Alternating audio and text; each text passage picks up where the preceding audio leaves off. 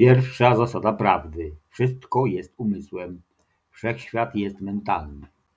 Druga zasada prawdy: wszechświat jest holograficzny i fraktalny. Trzecia zasada prawdy: materia nie istnieje, wszystko jest energią w stanie wibracji. 3 przykazania człowieka myślącego samodzielnie. 1. Myślenie ma kolosalną przyszłość. 2. To nie uniwersytet, tu trzeba myśleć. 3. W naszym fachu nie ma strachu. Radio Prawda.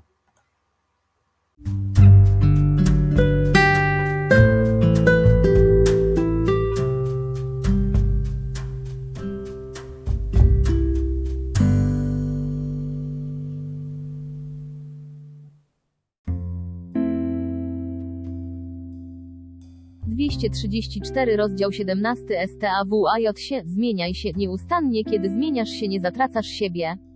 Zmiana następuje nie przez stawanie się czymś innym, ale przez usunięcie tego, co powstrzymuje cię od zobaczenia całości siebie. Zmiana jest tym, co zwie się, stawaniem się, to jest właściwe słowo. Zmiana nie jest opóźnieniem rozwoju, bo jeśli ojciec jest ewoluującym, nieustannie rozszerzającym się ruchem wobec tego, co ojciec miałby zrobić, aby powstrzymać rozwój i cofnąć się tą samą drogą, jaką on przyszedł? Tym, czego ludzie boją się, jest zmiana. Lecz myśl nie działa w ten sposób, ona jest ciągłością. Zmiana wznosi cię, wznosząc ciągłość do innego poziomu, innej postawy, innego postrzegania, ale to nigdy nie opóźnia ani nie cofa twego rozwoju. Idź i znajdź swe przygody. Życie kipi wszędzie. Niestety, ponieważ człowiek jest taki niepewny, tak bardzo przypomina stado. Rozdział 17 STAWAJ się, zmieniaj się nieustannie, kiedy zmieniasz się, nie zatracasz siebie. Zmiana następuje nie przez stawanie się czymś innym, ale przez usunięcie tego, co powstrzymuje cię od zobaczenia całości siebie. Zmiana jest tym, co zwie się, stawaniem się, to jest właściwe słowo. Zmiana nie jest opóźnieniem rozwoju, bo jeśli ojciec jest ewoluującym, nieustannie rozszerzającym się ruchem wobec tego, co ojciec miałby zrobić, aby powstrzymać rozwój i cofnąć się tą samą drogą, jaką on przyszedł? Tym, czego ludzie boją się, jest zmiana. Lecz myśl nie działa w ten sposób, ona jest ciągłością. Zmiana wznosi cię, wznosząc ciągłość do innego poziomu, innej postawy, innego postrzegania, ale to nigdy nie opóźnia ani nie cofa twego rozwoju. Zwierząt czuje, że jeśli opuści stado i rzuci się w wir jakiejś przygody, coś mu się stanie. Lecz tak nie jest. On może znaleźć jedynie coś większego od tego, co pozostawił za sobą. Człowiek jest nieustannie twórczym źródłem, które w następnej chwili utrzymuje majestat daleko poza tą chwilą, w której teraz staje się przeszłością. Ty możesz jedynie doskonalić się, nie możesz zdegradować jaźni. Jaźni nie da się zdegradować, zubożyć, nie możesz cofnąć życia, ponieważ życie jest nieustanne. Największym skarbem w życiu nie jest to, czym ktoś stał się dzięki swym zdolnościom i pracy, czy jak wiele złota zarobił, ile posiada ziemi, ile posiada winnic lub jak wielka jest jego sława, to wszystko jest bardzo ulotne. Tym, co ktoś uchwycił ze swego życia, jest to, że on przeżył swe życie w taki sposób, że wszystko, co robił, przynosiło radość i, zaiste, dzięki temu spełnił się w swym królestwie. Czy wiesz, że szczęście, boski przejaw źródła i mocy, która przepływa przez ciebie, jeśli ty przedstawisz je w ujęciu matematycznym, jest czymś, co trwa 14 bilionów razy dłużej 23,5 niż twój smutek? W szczęściu rodzi się geniusz. W szczęściu, zaiste, powstają chwała jaźni. W radości i szczęściu pokój staje się niezmącony gwiazdka stanem. Będąc szczęśliwym, człowiek spełnia się, człowiek poznaje królestwo niebios. Tak więc warto rozwijać się i pracować, by je osiągnąć. Czyż nie przyniesie ci szczęścia? Zachęcani cię, istoto, wyciągnij po nie rękę, bo będziesz miał co chwytać, jeśli to zrobisz. Wolność oznacza przeżywanie przygody w celu stworzenia swego własnego bezpieczeństwa. Kiedy jesteś spokojny, bezpieczny, oznacza to, że jesteś zabezpieczony, lecz to również oznacza, że inni opiekują się tobą i że oni przeżywają przygody, ty czerpiesz korzyści, lecz bez pracy czy stawania się i nie pozwalasz ujawnić się twej własnej błyskotliwej twórczości.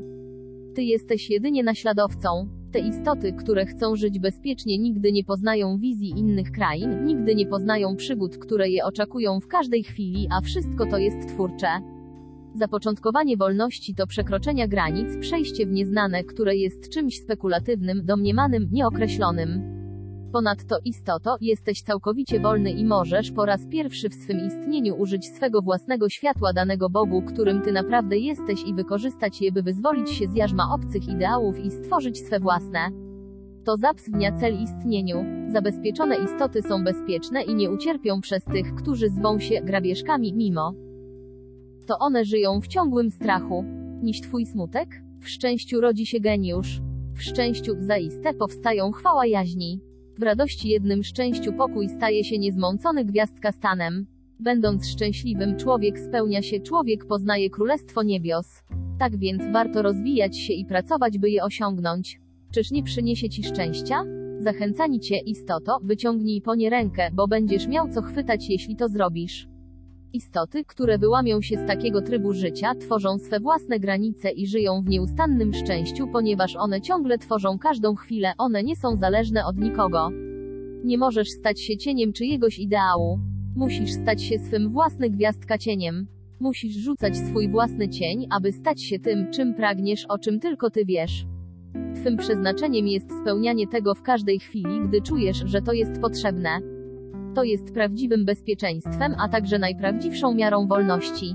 236 Prawdziwi wojownicy, prawdziwi mistrzowie, buntowniczy bogowie czują odrazę do pozostawania pod czyjąś opieką. Prawdziwy mistrz, istoto, twórczy Bóg przejdzie przez bagna lub szczyty gór w czasie największej burzy, wytrzyma wszystko w imię swej wolności, bo on stanowi o swej własnej istocie, o swej własnej osobie i nie ponosi strat. Takie istoty są bohaterami, są kierunkowskazami. Wyzwolić się i stawać się, to pytać jaźni, czego ona chce, czego potrzebuje, dokąd chciałaby pójść, a potem robić to stopniowo. Wtedy stanowisz szczęśliwą istotę. Wielu pozostaje w niewoli z powodu zawartych kontraktów małżeńskich, faktycznych wzajemnych stosunków handlowych, ponieważ wszyscy od nich zależą. Oni nigdy nawet nie pomyśleli, że największą ze wszystkich zależności jest zależność od siebie i wypierają się siebie przez cały czas. Jeden na końcu, nieszczęśni, nigdy nie dowiedzą się, kim są, kiedy wszystko zostanie powiedziane i zrobione, bo wypierali się siebie przez tak długi czas. Wstawaj się, proś o to, czego pragniesz, a to się przejawi. Idź tam, gdzie chcesz, odczuwaj. Wszystko, czego pragniesz, przejawi się dla większej chwały tego Boga, który jest w tobie. I z pewnością twe granice zmienią się, przygoda zawsze je zmienia. Lecz kto wie, co kryje się za następną wizją, co można tam zdobyć, co można wygrać, co może tam być wymierne? To nie jest żadne ryzyko, to jest życie. Nigdy nie będziesz głodował czy chodził goły i nie powstaną przeciw tobie żywioły, ponieważ jesteś wolną dusza, istoty tego typu panują nad żywiołami. To jest wszystko, co nasz zrobić. Wszyscy czują się bardzo zagrożeni, wszyscy nie wiedzą, kim są, dlatego, że zostali wychowani w upiornie surowej dyscyplinie nakazującej im, jak mają żyć, co mają robić, co mają mówić, jak mają postępować. Nic dziwnego, że oni uważają się za całkowicie niepożądanych czy za bękartów wszechświata. To, o czym mówię, jest utwierdzaniem siebie, nie w tym, że ty jesteś jakimś wizerunkiem ludzkości, ale że jesteś wizerunkiem siebie, którego szukasz, po prostu będąc tym, kim jesteś. Zważywszy wszystkie zdumiewające rzeczy, jakie istnieją, Bóg wie, że ty możesz być za chwilę błyszczącym światłem, którego świat będzie oczekiwał. Lecz nigdy nie dowiesz się o tym, pokąd nie wytropisz i nie odkryjesz tego. 237 Nie istnieje coś takiego jak zła zmiana. Jeśli zmiana i jej to byłaby zła, po pierwsze ty nic zmieniłbyś się, a po drugie, stałbyś w miejscu. To logiczne. A zatem wszelkie zmiany są dobre, gdyż one tworzą różne sfery istnienia, one tworzą, że tak powiem, nowe istoty, nowe inicjatywy, nowe przygody i wspanialszy sposób naszego poznawania samych siebie. Każda zmiana jest dobra. Każda zmiana zawsze musi być widziana jako postęp, bo ona pozwala swobodnie krążyć płynom w twej istocie i nie pozwala na pojawienie się zastoju. Zmiana przynosi przygodę, a z przygodą przychodzi ekscytacja, rozczarowanie i te wszystkie cudowne sprawy, które pomagają ci rozwinąć się i osiągnąć wyższy stan zrozumienia własnej wartości i być może innych. Większość ludzi, kiedy wprowadza zmianę, jest wielce rozczarowana, bo zmiana nie jest tym, czego się spodziewali. Oni oczekiwali otwartych ramion i wszystkiego, co składa się na przygotowanie ich towarzyskiego debiutu, pragnęli, by wszyscy zwrócili na nich uwagę, czego, niestety, większość zwykle nie robi. Lecz gdy wszystko jest ustalone i rzeczywiste piękno zostaje dostrzeżone, wartość tego, co wydarza się jaźni, jest wspanialsza od każdej oczekiwanej wizji.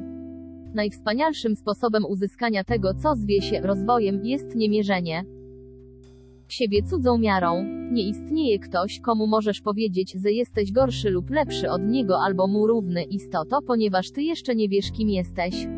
No więc patrzeć na innych i mierzyć, jak daleko zaszedłeś, to być najbardziej nie w porządku w stosunku do siebie. A zatem musisz upewnić się, co jest tym, co w sobie lubisz i nie istnieje coś takiego jak zła zmiana. Jeśli zmiana, istoto, byłaby zła, po pierwsze ty nic zmieniłbyś się, a po drugie, stałbyś w miejscu. To logiczne. A zatem wszelkie zmiany są dobre, gdyż one tworzą różne sfery istnienia, one tworzą, że tak powiem, nowe istoty, nowe inicjatywy, nowe przygody i wspanialszy sposób naszego poznawania samych siebie. Każda zmiana jest dobra, każda czego nie lubisz. Nad tym, co czyni cię nieszczęśliwym lub zniechęconym, mistrzu, możesz zapanować, zmienić to w jednej chwili. Uwolnij się od rzeczywistości, którą się otoczyłeś, którą widzisz codziennie w swym życiu. Uwolnij się od związków, którym sprzeciwiasz się w głębi duszy, które sprawiają, że czujesz się nieszczęśliwy. Czy są to ubrania, klejnoty, domostwo, czy też ISO 238 ty, czymkolwiek to jest, jeśli uważasz, że twa pamięć kojarzy to z niepowodzeniem lub zaistniałym uciskiem, pozbądź się tego. Wyrzucenie nieszczęsnych przedmiotów wymaga wielkiej siły wytrwałości od każdej istoty, bowiem ona wyrzuca swą tożsamość. Chronisz swe przedmioty, nastroje i usposobienie, ponieważ w ten sposób możesz zbilansować to, czym jesteś, to jest tym, co ofiarowuje ci rzeczywistość. Jeśli w jednej chwili te wszystkie sprzeciwy, wspomnienia osoby, domostwa, zostaną usunięte z twego życia, w jaki sposób wówczas ustalisz swą tożsamość? Wtedy pozostaniesz poniekąd nagi, odarty ze wszystkiego, lecz również pozostaniesz spokojny, bo nie będzie już nieszczęść ani wspomnień o nich. A to, co wypełni próżnię po nich, istoto, będzie przygodą.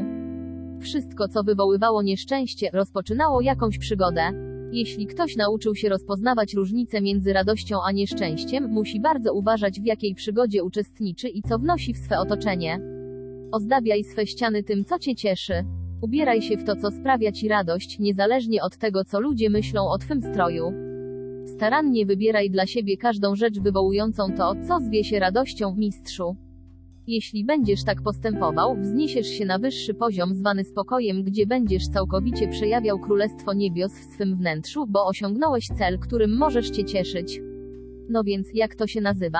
Kochaniem samego siebie. To przy pierwszych krokach wymaga wielkiej siły, lecz one muszą być zrobione, to jest konieczne. Kiedy już je zrobisz, mistrzu, zaczniesz spełniać się w swym istnieniu i zaczniesz odczuwać w sobie szczęście. A kiedy już to osiągniesz, będziesz współczuł i rozumiał innych ludzi, pozwolisz im robić wszystko, co chcą, bo będziesz rozumiał, że to jest im potrzebne do nauki tego, czego się aktualnie uczą. W ten sposób, gdy odrzucisz ograniczenie, możesz z łatwością kochać innych. Wtedy, mistrzu, kochasz tak, jak kocha Bóg. Wtedy stajesz się całością w tym życiu i osiągasz to, czego osiągnięcie zajmuje istotą tysiące lat. Co jest przyszłością? Jutro? Następna chwila? 100 lat? Czym dla ciebie jest to, co zatrzymuje cię we wczoraj? Nigdy nie będziesz mieć jutra, istoto, jeśli jesteś zagrzebany we wczoraj. A jeśli wszystkie twe wczoraj warte są ofiary z jutra, niech tak będzie, to jest twoja prawda i nie musisz jej odrzucać. Lecz ja mówię ci, że ty możesz czekać z odrzucenie gwiazdka jej, ale kiedy będziesz gotowy ją odrzucić, możesz nie poznać nikogo w swoim otoczeniu i nie wiedzieć, gdzie jesteś, bo pokolenia minęły, przeszły obok ciebie, a ty stałeś się starym człowiekiem, który teraz wypłakuje swój żal. Możesz przekreślić wczoraj, ono jest rzeczywistością, która powstała ze stężałej myśli, która przejawiła się i należy do przeszłości. Jutro jest jak dziecko, ono jest gotowe urodzić się z błyszczącego promienia, świeżości, entuzjazmu i z wszystkiego, czego można nauczyć się pewnego spektakularnego dnia, w którym poznajesz siebie. Jutro zawiera nieskończone cnoty, zdobycze nad zdobyczami i przygody nad przygodami. Istoty trzymające się wczoraj nigdy nie zostaną zapamiętane. Natomiast ci, którzy przetrwają w jutrze, przejdą do potomności istoto, z powodu swych przygód, zwą się bohaterami i pozornie przyjmują na siebie enigmatyczny ideał całego społeczeństwa. Mistrzu, wiesz, tutaj wszyscy wyciągają to, co zwie się ich cudownymi rękami, aby otrzymać deszcz błogosławieństw. Słyszałem, że to się tak nazywa i wszyscy go otrzymują. Nieporozumienie naprawdę polega na tym, że to, co oni chcą otrzymać jako deszcz błogosławieństw, często oznacza zwianę. A ludzkość w swej naturze jest bardzo podobna do zwierząt, które 8 ogowie stworzyli, by żyły w stadach. Człowiek jest bardzo niepewny i zawsze taki będzie dla tych, którzy go potrzebują. Problemy na pewno istnieją, a istoty trzymają się ich dlatego, że są czymś, czego mogą się trzymać gwiazdka, nad czym mogą się zastanawiać, co oddaje charakter, wizerunek istoty. A więc nieszczęsny, kiedy kraina szczęścia zostaje ci ofiarowana, błogosławieństwa istnieją, to zależy od ciebie, który jesteś Bogiem, który posiadasz to, co zwie się boską wolą, czy pozwolisz pojawić się zmianom, aby dobro, prawdziwe błogosławieństwo, mogło się przejawić i wypełnić twe życie. Ojciec, czyli źródło, nieustannie popycha cię ku twej radości i twemu królestwu. Jednak, jeśli ty trzymasz się wczoraj i żyjesz 240 tym, co jest pomieszaniem, udręką, bólem i tymi wszystkimi rzeczami, które potwierdzają wartość zwaną tobą, ty nie możesz zdawać sobie sprawy z przyjemności wynikającej z błogosławieństwa. Pomieszanie powstaje w sobie, gdy ktoś osiąga to, co zwie się punktem, w którym jest niemal skompletowany, a mimo to nie uznaje swej podróży za skompletowaną, bo jest jakaś nowa przygoda dobijająca się do jego drzwi. Pomieszanie, naprawdę, jest pewnym stanem, w którym wielu utknęło, ponieważ boi się odrzucić to, co stare. Mimo że stare jest nudne i już niepotrzebne, jednak ono jest czymś, co jest im znane i bliskie. I ani okropnie boją się otworzyć drzwi przed czymś nowym, bo ono jest nieznane, oni nie ogarniają tego jednego, boją się, że nie będą mogli uznać tego, co przychodzi. Z tego powodu emocja zwana pomieszaniem panuje nad życiem wielu istot. Mistrzu, nie istnieje coś nieznanego, nie ma niczego w czymś nieznanym, co może ci coś zrobić, z wyjątkiem uczynienia cię większym. Nieznane jest wielką przygodą, jest zdobywaniem, jest akceptowaniem, jest uczestniczeniem w majestacie życia, gdziekolwiek to jest. Lecz ponieważ nieznane nie jest stare i znane, ono budzi w tobie lęk dlatego, że twym życiem rządzi lęk.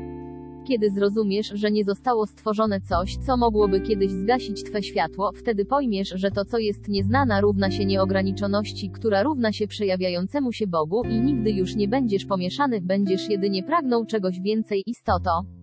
Tak dzieje się, gdy ogień staje się nienasycony, wtedy stawanie staje się bardzo szybkim ruchem i w ciągu jednego życia przeżywa się wiele inkarnacji. To następuje wtedy, gdy istota jest gotowa do życia i wszystkiego, co ono ma do zaofiarowania. Boski ogień, rodzenie się miłości do siebie. Jeżeli pragniesz spokoju i szczęścia, wówczas Chrystus TW8J istoty pomoże ci stawić czoła temu, co wywołuje nieszczęście, nudę i przyziemność i osiągnąć to, co gwarantuje pokój i szczęście. Przejście z jednego w drugie jest bolesne, ono oznacza narodzi 241 zmiany. W języku starożytnym to nazywa się aroist, powstanis, budzenie się boskiego ognia. Lecz rezultatem będzie pokój i szczęście. Bóle porodowe, jaźni, my w naszym sposobie pojmowania nazwaliśmy boskim ogniem. To jest spalanie złudzeń, które naprawdę dzisidlają to wspaniałe światło, jakie jest w tobie.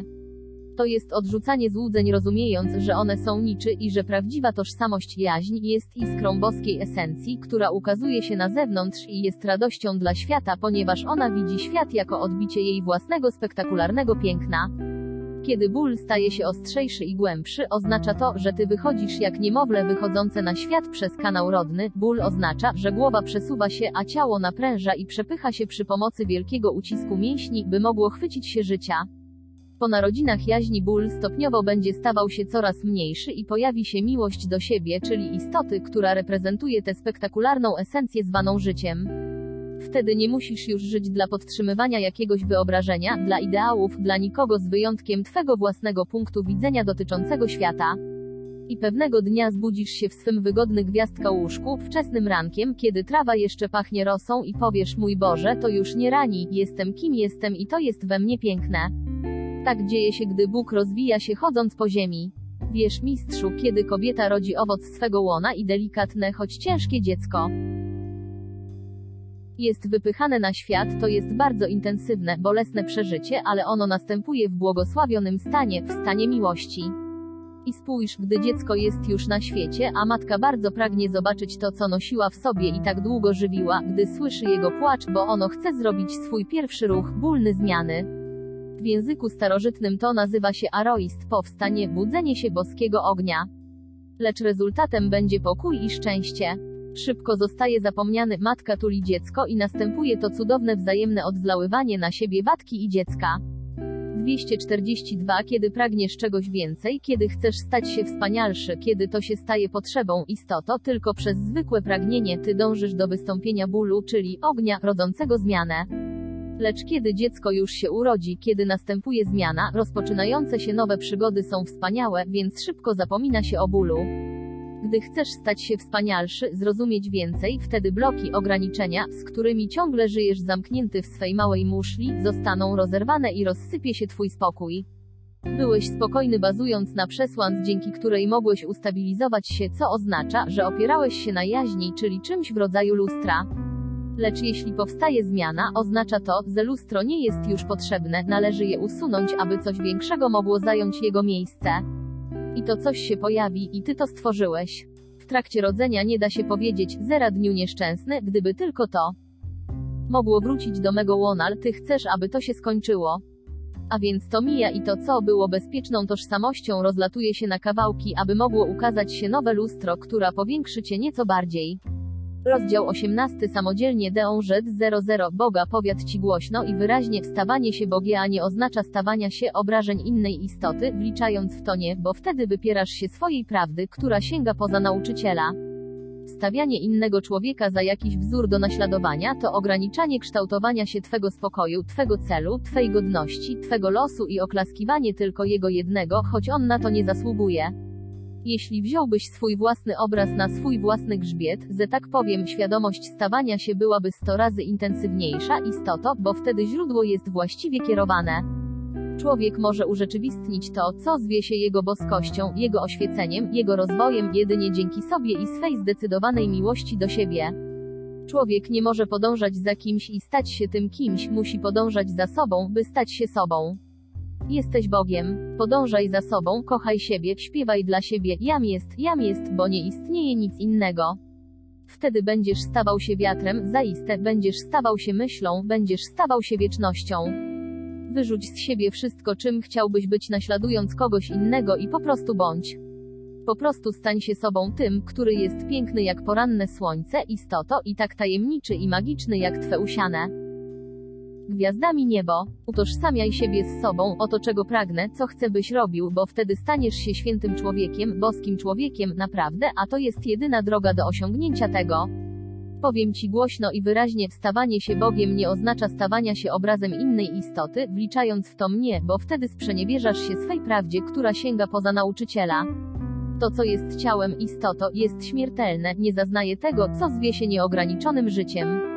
Chcąc stać się jam jest, musisz stać się indywidualnością, a nie tą małą kubką, która żyje zgodnie z naukami jednego człowieka. Ten człowiek nie jest ani tobą, ani nikim innym. Stawanie się jest samotnym rozwojem. Stawanie się jest samouznaniem siebie, boskiej zasady, która może scalać się, owocować i rozkwitać w twej własnej przestrzeni. Aby być tym, który jest, aby osiągnąć większe zrozumienie, mistrzu, musisz pozostać samotny ze swą własną prawdą. Powiem ci prawdę, jestem na to zdecydowany, bo jeśli pytasz, chcesz by ci odpowiedzieć, chcesz usłyszeć prawdę i jak ona jest tu widziana i rozumiana, twe życie jest na tyle ważne, byś na nią zasługiwał. Mistrzu, jestem niezmienny we wszystkim. Oto jaki jestem, a także jestem niezmiennym nauczycielem, istoto, i nauczani tego, co jest niezmienne i jak to jest widziane i rozumiane. Jeśli ktoś pyta, odpowiadam mu. Jeżeli nie chcesz wiedzieć, nie pytaj. Lecz ja pozostanę niezmienny w tym i we wszystkim, czego nauczam. Oto jak to wygląda. Nie zależy mi na tym, co myślisz o mnie i o tym, co mówię, bo to, co czuję do ciebie, istoto, nigdy się nie zmieni. Nigdy. To jest możliwe tylko wtedy, gdy szuka się tego, co zwie się Bogiem, bez dogmatu, bez ograniczeń i bez oczekiwania kogoś, z wyjątkiem gwiazdka mnie samego. A więc kiedy przychodzisz na to spotkanie, mówię ci, odpręż się i bądź dla siebie tym, który może wypełnić życie, uczyć i rozwijać i wspierać cię, byś był tym, kim jesteś. Tak właśnie jest. Mówię ci, chcąc cię kochać, ja nie muszę uczynić cię tym, kim jestem, ani nakłaniać cię, byś ubierał się tak jak ja, czy nosił mój wizerunek na szyi lub zawiesił go w swym mieszkaniu. To, co kocham, jest tobą, twym pięknem i wybraną przez ciebie osobowością. Oni podążania za samozwańczymi nauczycielami dobiegają końca, ponieważ świadomość zaczyna zmieniać się dzięki sprawom, które sięgają o wiele dalej, które są niewytłumaczalne, które zawierają prawdziwą wiedzę i prawdziwe związki z namacalnym życiem. Ten czas nadchodzi. Umysł człowieka dochodzi do wyższego sposobu pojmowania, w którym tacy nauczyciele i podążanie za nimi nie będzie potrzebne. Kocham cię ogromnie. Wysil się, aby zrozumieć to, co właśnie ci powiedziałem. Istoto, jeśli uczysz się u ponad 10 nauczycieli, możesz być coraz bardziej zdezorientowany, bowiem koncepcja każdego z nich o tym, co jest inna. Lecz ja dam ci wskazówkę, która pomoże ci rozpoznać dobro w swej istocie. Jeśli w twej duszy coś brzmi jak prawda, to jest prawda. A największą prawdą jest to, że każdy, kto uczy o ograniczeniu czegokolwiek istoto, nie jest tak światły jak są niektórzy. Na tym planie są wielcy nauczyciele, którzy są magikami i robią zdumiewające rzeczy, ale oni jeszcze ciągle wierzą, że umrą, więc będą umierać. Nawet jeśli są wielcy w tym, czego się nauczyli, oni nie wznieśli się ponad to istoto, aby uzupełnić to i wprowadzić to, w co wierzą w kontinuum, zamiast wiary w śmierć i uwieranie, narodziny i życie. Czy Bóg jest ograniczony? Gdyby On był ograniczony istoto, życie nie byłoby ciągłością, a ty nie miałbyś nawet możliwości ani wyboru, by być zdezorientowanym. Spójrz na prostotę życia, na jego zasady działania, ono jest nieustanne i nieograniczone. Ono, istoto, daje ci wskazówki, jak rozróżnić, czy to, co czytasz, jest dla ciebie dobre, czy nie. Jeśli czytasz w intelektualnej ekstazie, która nic ci nie daje, a tylko pozostawia lekkie zamroczenie i dezorientację, ten, który to napisał, jest idiotą. Taka jest prawda. Kto może napisać coś, czego biedny prostaczek nie może przeczytać? Słuchaj tego, co inni mówią i w jaki sposób to mówią, istoto. Jeżeli to ogranicza, rozdziela i oddziela, wtedy oni powinni nieco lepiej przyjrzeć się swojemu życiu. Chcę ci powiedzieć, że możesz być całkowicie zdezorientowany, jeśli chcesz, bo moja wiedza będzie jedynie dezorientować cię jeszcze bardziej, jeśli pójdziesz do innych nauczycieli i zaczniesz ją porównywać. Umożliwię ci zrobienie tego. Jestem nieograniczonym Bogiem, który wierzy i jest nieograniczonym Bogiem i widzi rozwój człowieka nie w hierarchiach, lecz w równości z nieskończonością, przynajmniej daje mu szansę. Równość człowieka jest równością Boga. Ograniczać człowieka to ograniczać Boga. Jeśli ograniczysz Boga, wtedy nic nie zaistnieje. Oddzielić człowieka od jego boskości to oddzielić boskość od Boga. Jeżeli to, w co wierzysz, ogranicza procesy myślowe, to w rzeczywistości ogranicza procesy myślowe Ojca. Wszystko jest Bogiem, nawet papirus, na którym spisano nauki, jest Bogiem. Lecz jeśli filozofujesz i snujesz domysły, co do 246 odpowiedniego nauczania, powiem ci tylko, że ty jesteś odpowiednio uczony i uczysz się odpowiednio. Jeżeli to, w co wierzysz, jest ograniczoną formą, wtedy to jest twoja prawda i to jest poprawne jednościsłe. Jeśli wierzysz w jakąś nieograniczoną formę, wtedy to jest twoja prawda, poprawna i ścisła. A jeśli szukasz czegoś, by w to uwierzyć, nie wierz ani w jedno, ani w drugie, uwierz w siebie. Zwłaszcza, że to jest dla ciebie ważne. Czy rozumiesz? Nigdy nie walcz z czymś, istoto. Nie próbuj być prostym na siłę, bo wtedy będziesz miał kompleksy, podobnie jak wszyscy. Uwierz w siebie. Napisz swą własną książkę i wtedy bądź zażenowany. Kochaj to, czym jesteś. Nie ma niczego, żadnej istoty, żadnej rzeczy większej od ciebie. To jest prawda. Jesteś dawcą swej własnej prawdy, wykonawcą swej własnej prawdy, jesteś wszechwładny. Czy wiesz, istoto, że zaistnieje wszystko, czego zapragniesz, jeśli w to wierzysz? A zatem wszystko jest prawdą. Więc teraz ty wybierasz to, co jest dla ciebie odpowiednie. W co chcesz wierzyć? Nikt, mojego pokroju, nie powie ci, że się mylisz. Są tacy, którzy twardo wierzą w to, że świat rozleci się, spadnie na ludzkość jak ulewa ognia i spali wszystkich, doszczętnie niszcząc ich życie, wierzą w wiele tego rodzaju okropności. Jeśli to jest ich prawda, pozwól im w nią wierzyć. Jeżeli marny wybór, możemy wierzyć w coś pozytywnego lub negatywnego. Dlaczego nie wierzyć w dobro? Dlaczego nie wierzyć w coś pozytywnego? A kiedy już uwierzysz, że dobro istnieje, dlaczego nie zrobić kroku dalej i uwierzyć w to, że wszystko istnieje i zawsze będzie istnieć? Wtedy to uwolni cię od dezorientacji, bo ty ustaliłeś swą własną prawdę, w której wszystko istnieje, to wszystko. Niech się tak stanie. Kiedy słuchasz nauczyciela, słuchając odbierasz jego prawdę, tak jak on ją widzi, tę, której on się nauczył. A ktoś inny będzie uczył cię innej prawdy, innego rozumowania. To, czego nie uchwycisz, jest tym, że oni obaj mają rację i że ty też ją masz. To, czego się nauczysz od tych wszystkich nauczycieli, niechybnie oznacza, że ty jesteś swym największym nauczycielem, bo tylko ty, a nie ktoś inny, wiesz, co dla ciebie najlepsze. Skąd inni mogą to wiedzieć? Inni są zajęci przeżywaniem swego własnego życia i ocenianiem zgodnym z ich punktem widzenia. Tylko ty wiesz, co dla ciebie jest dobre. Bóg w twym wnętrzu mówi bardzo delikatnym głosem, to zwie się uczuciem. Uczucie, jeśli za nim podążysz, wskaże ci droga do oświecenia. Wtedy, mistrzu, będziesz oceniał, żył i rozumował zgodnie z twym punktem widzenia i wszystko będzie w porządku. Żyj tym, co odczuwasz wewnątrz, w tym tkwi prawda. Żyj nią i przejawiaj ją, bo w niej jest Twa chwała. Bądź swym własnym nauczycielem, swym własnym zbawicielem, swym własnym mistrzem, swym własnym Panem, swym własnym Bogiem. Tak właśnie żyje prawdziwy mistrz. Co się tyczy przewodnika, powiem Ci pewną prawdę, ci, którzy słyszą w sobie to, co zwie się różnymi falami myśli, lub słyszą obecność innej istoty obok nich, myślą, że ta obecność jest obecnością kogoś innego, lecz w rzeczywistości to jest ich własna boska jaźń zwana duchem ich istoty, a duch jest polem światła otaczającym ich ciało. Kiedy odchodzisz z tego planu, istoto, to on jest tą boską esencją, która Cię prowadzi. Nie masz przewodnika, istoto. To, co masz, jest Tobą. To, co inni nazywają nauczycielami, przewodnikami, guru i tym podobne w esencji, istoto, jest ich własną pouczającą jaźnią. Pytanie o wyjaśnienie czegoś nigdy nie powinno być skierowane do jakiegoś zewnętrznego źródła, zaufaniem można obdarzyć tylko jaźń. Twym wielkim nauczycielem jest światło Twej istoty, zwane Twym duchem. Duch, istoto, jest opiekunem duszy. On, tak samo jak zmienione ego, uczy duszę. On jest Bogiem, co oznacza, że jest czystą świadomością, czystym pojmowaniem, czystym bytem. On może nie jest tak czarujący, że tak powiem, jak ktoś, kogo uważasz za przewodnika, ale, zapewniam Cię, nie ma innej istoty, która może podnieść Cię na duchu, pocieszyć Cię i pomóc Ci bardziej niż duch Twej istoty. A więc, jak właściwie nazywa się ten głos, który słyszysz? Bóg. I to jesteś Ty. A jeśli zapytasz Go, usłyszysz w sobie bardzo wyraźną odpowiedź. Ty posiadasz wiedzę. Wiedz o tym i pozwól jej się przejawić. 243 Wielkim błędem jest to, że niektórzy na tym spotkaniu myślą, iż posiadanie wielu przewodników zapewnia im prestiż.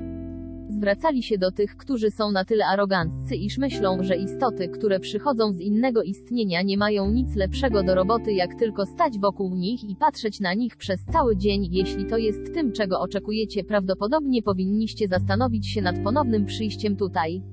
Spotkałem się z istotami, które mają 30 PRZEWODN i KUW1 całe zastępy krążące wokół nich i obserwujące każdy zrobiony przez nich ruch.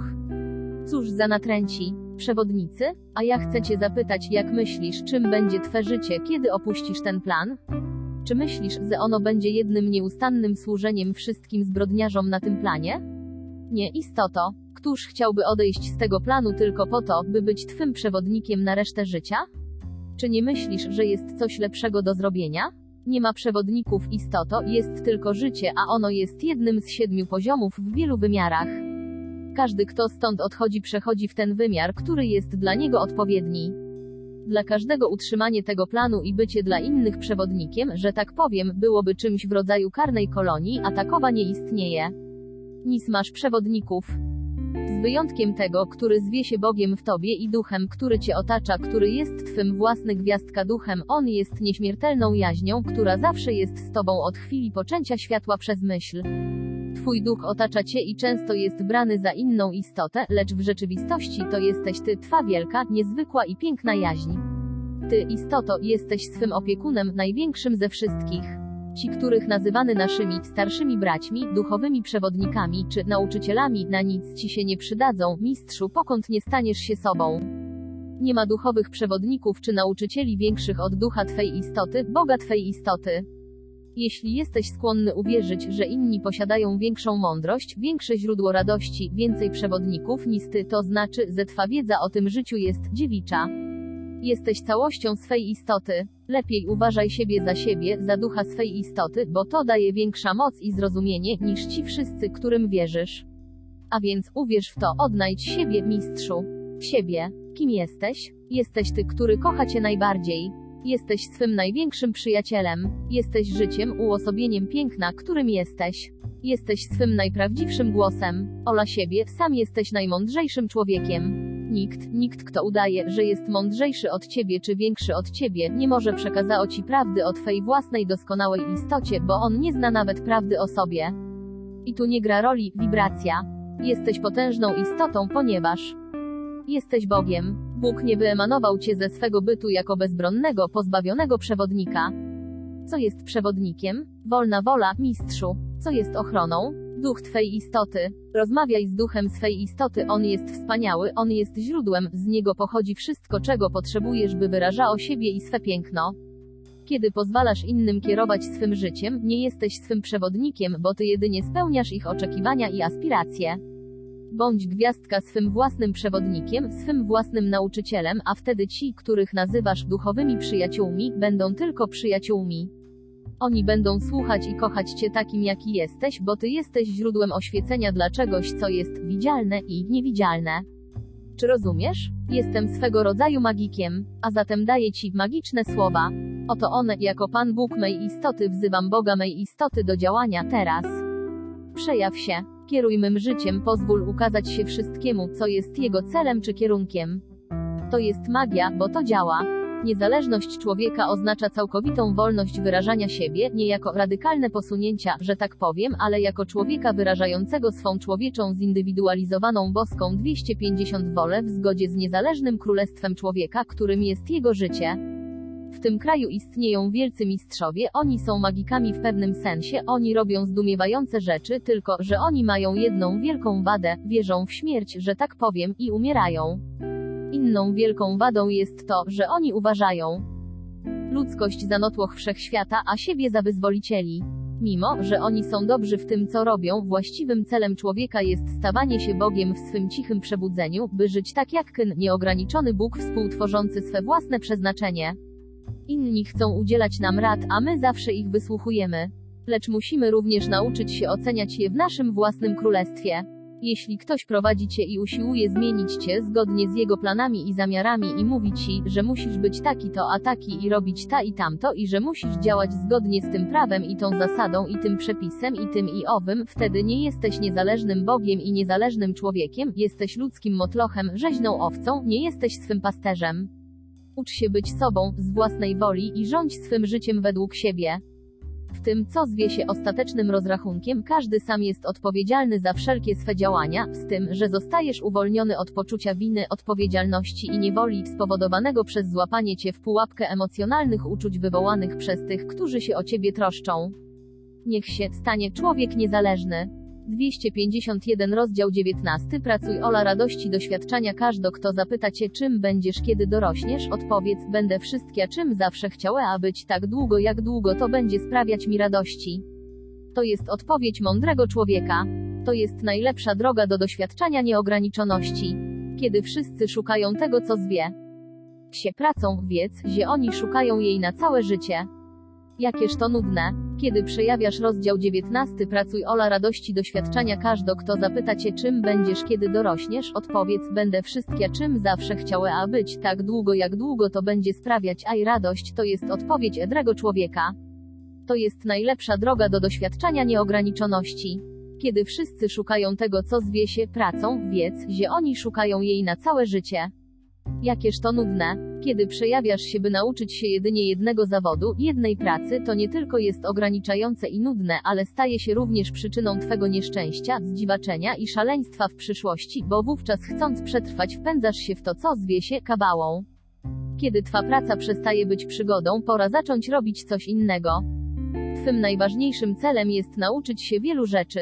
To, co zauważyłem u tych, którzy przez długi i żmudny czas chodzili do szkoły, ucząc się ograniczonego rozumowania, które zawsze opiera się na teorii będącej czyimś punktem widzenia i zużyli tyle czasu, aby uzyskać dokument, który może spłonąć w jednej chwili, aby nauczyć się tego, co zwie się uznanym zawodem. Jeśli to jest wszystkim, co oni osiągnęli, to oni są bardzo ograniczeni, nie są mądrzejsi od istoty, która doświadczyła 50 prac w swym życiu, bo ona uzyskała wiedzę z każdej z nich, podczas gdy oni uzyskali ze swej pracy tylko frustrację. By nauczyć się jedynie jednego zawodu, jednej pracy, to nie tylko jest ograniczające i nudne, ale staje się również przyczyną twego nieszczęścia, zdziwaczenia i szaleństwa w przyszłości, bo wówczas chcąc przetrwać wpędzasz się w to, co zwie się kabałą. Kiedy twa praca przestaje być przygodą, pora zacząć robić coś innego. Twym najważniejszym celem jest nauczyć się wielu rzeczy. To co zauważyłem u tych, którzy przez długi i żmudny czas chodzili do szkoły, ucząc się ograniczonego rozumowania, które zawsze opiera się na teorii będącej czyimś punktem widzenia i zużyli tyle czasu, aby uzyskać dokument, który może spłonąć w jednej chwili, aby nauczyć się tego, co zwie się uznanym zawodem. Jeśli to jest wszystkim, co oni osiągnęli, to oni są bardzo ograniczeni, nie są mądrzejsi od istoty, która doświadczyła 50 prac w swym życiu, bo ona uzyskała wiedzę z każdej z nich, podczas gdy oni uzyskali ze swej pracy tylko frustrację. Prawnicy są solidni i dobrzy, naprawdę. Tak samo jak tkacze, którzy też są solidni i dobrzy. Prawnicy nie różnią się od tkaczy. Tkacz pracuje rękami i jeśli on bieli delikatne płótno, subtelnym i łagodnym ruchem wsuwając je do wody, jego ręce stają się szorstkie, lecz jego wyrób jest piękny. Prawnik faktycznie reprezentuje sprawiedliwość lub niesprawiedliwość dla kogoś, kto do niego przychodzi. Jeśli on jest zadowolony z tego, co robi, wówczas jego stan nie różni się od stanu tkacza, ponieważ tkacz cieszy się ze swego delikatnego płótna, a 252 prawnik ze swego reprezentowania sprawiedliwości czy niesprawiedliwości. Mistrzu, to jest złudzenia, nieważne, co wybierzesz, ważna jest postawa, dzięki której poszukujesz, uczysz się i osiągasz to złudzenie. Jeśli chcesz być prawnikiem, postąpisz bardzo dobrze, tak samo jak będąc tkaczem, jeśli zechcesz nim być. Będziesz tyra, czym zamierzasz być, o tym decyduje twój geniusz lub pomysłowość. Zaiste, zrozum, to nie praca cię wspiera, ale raczej to ty wspierasz się na swej pracy, to jest twoja postawa. Możesz być żebrakiem i robić to w piękny sposób. Zrozum, nieważne co robisz, ważne jak to robisz. Istnieją niezadowoleni tkacze. Dni nie barwią delikatnej tkaniny, bo nie chcą mieć zniszczonej, zaczerwienionej czy zgrubiałej skóry rąk. A więc oni produkują ordynarną, kiepsko zafarbowaną wełnę.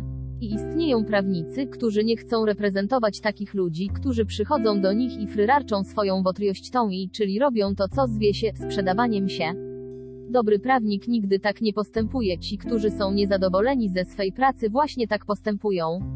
Rozumiesz? Do czegokolwiek dążysz, dąż do tego jako Pan Bóg twej istoty, zaiste, wprost ze swej istoty.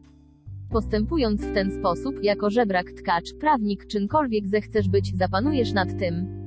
Nie istnieje złoto warte poświęcenia życia pracy na roli jednego zginania grzbietu pod palącym słońcem. Jeśli nie pragniesz tego robić, znajdź to, co chcesz robić, co cię cieszy, co lubisz robić.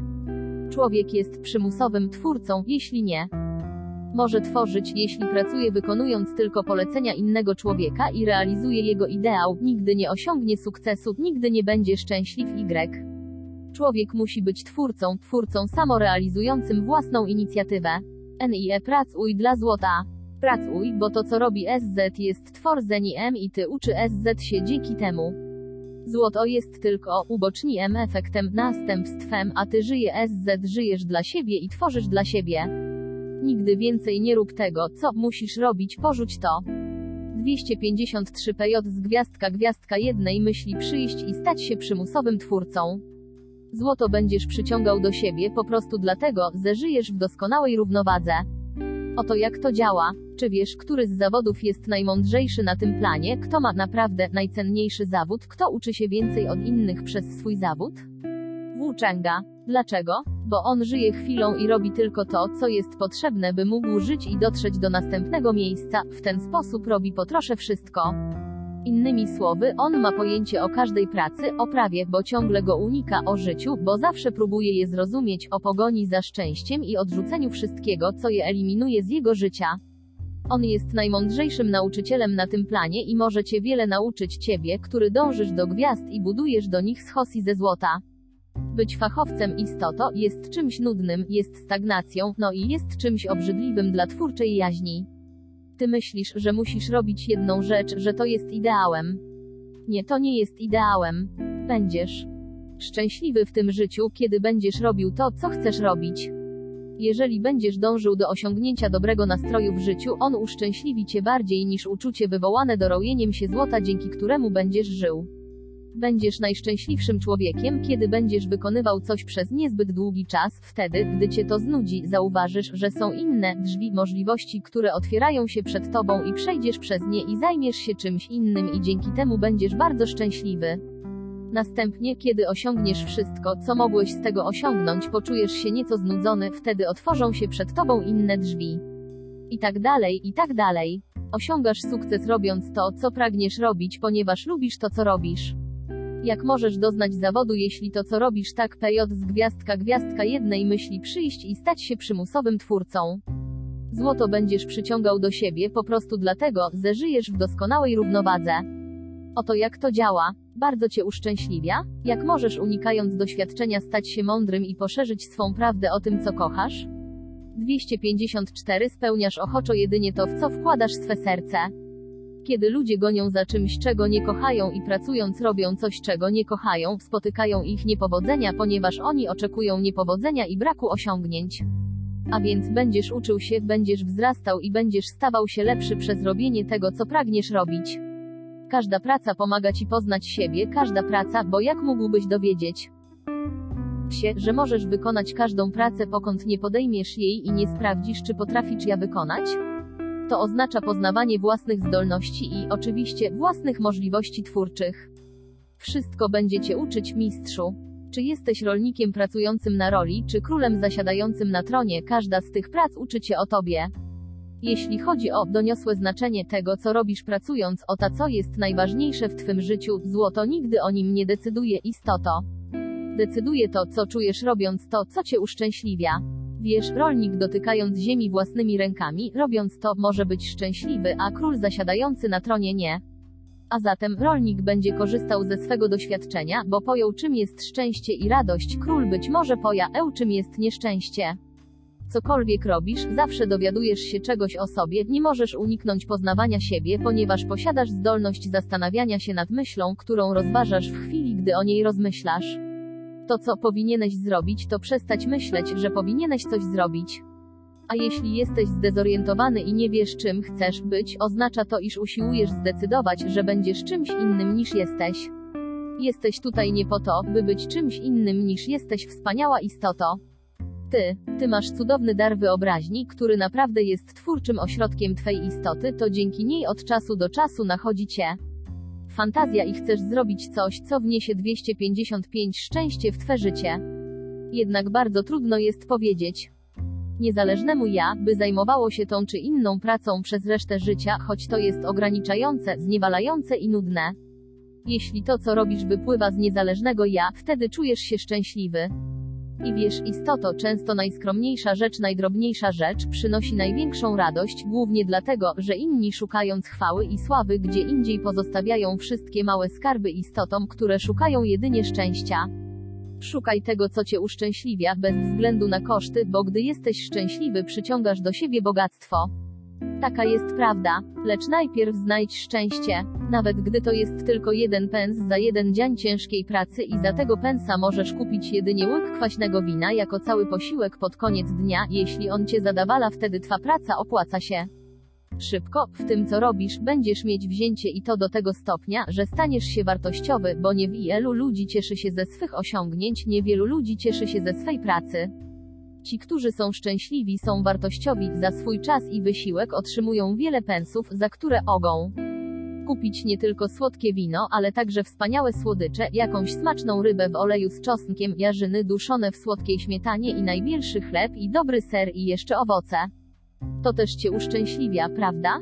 Wielu ludzi jest nieszczęśliwych dlatego, że oni nie czują się zjednoczeni ze swą pracą. Kiedy ogołociłbym człowieka ze wszystkich jego złudzeń i zostawiłbym mu tylko możliwość rozmyślania.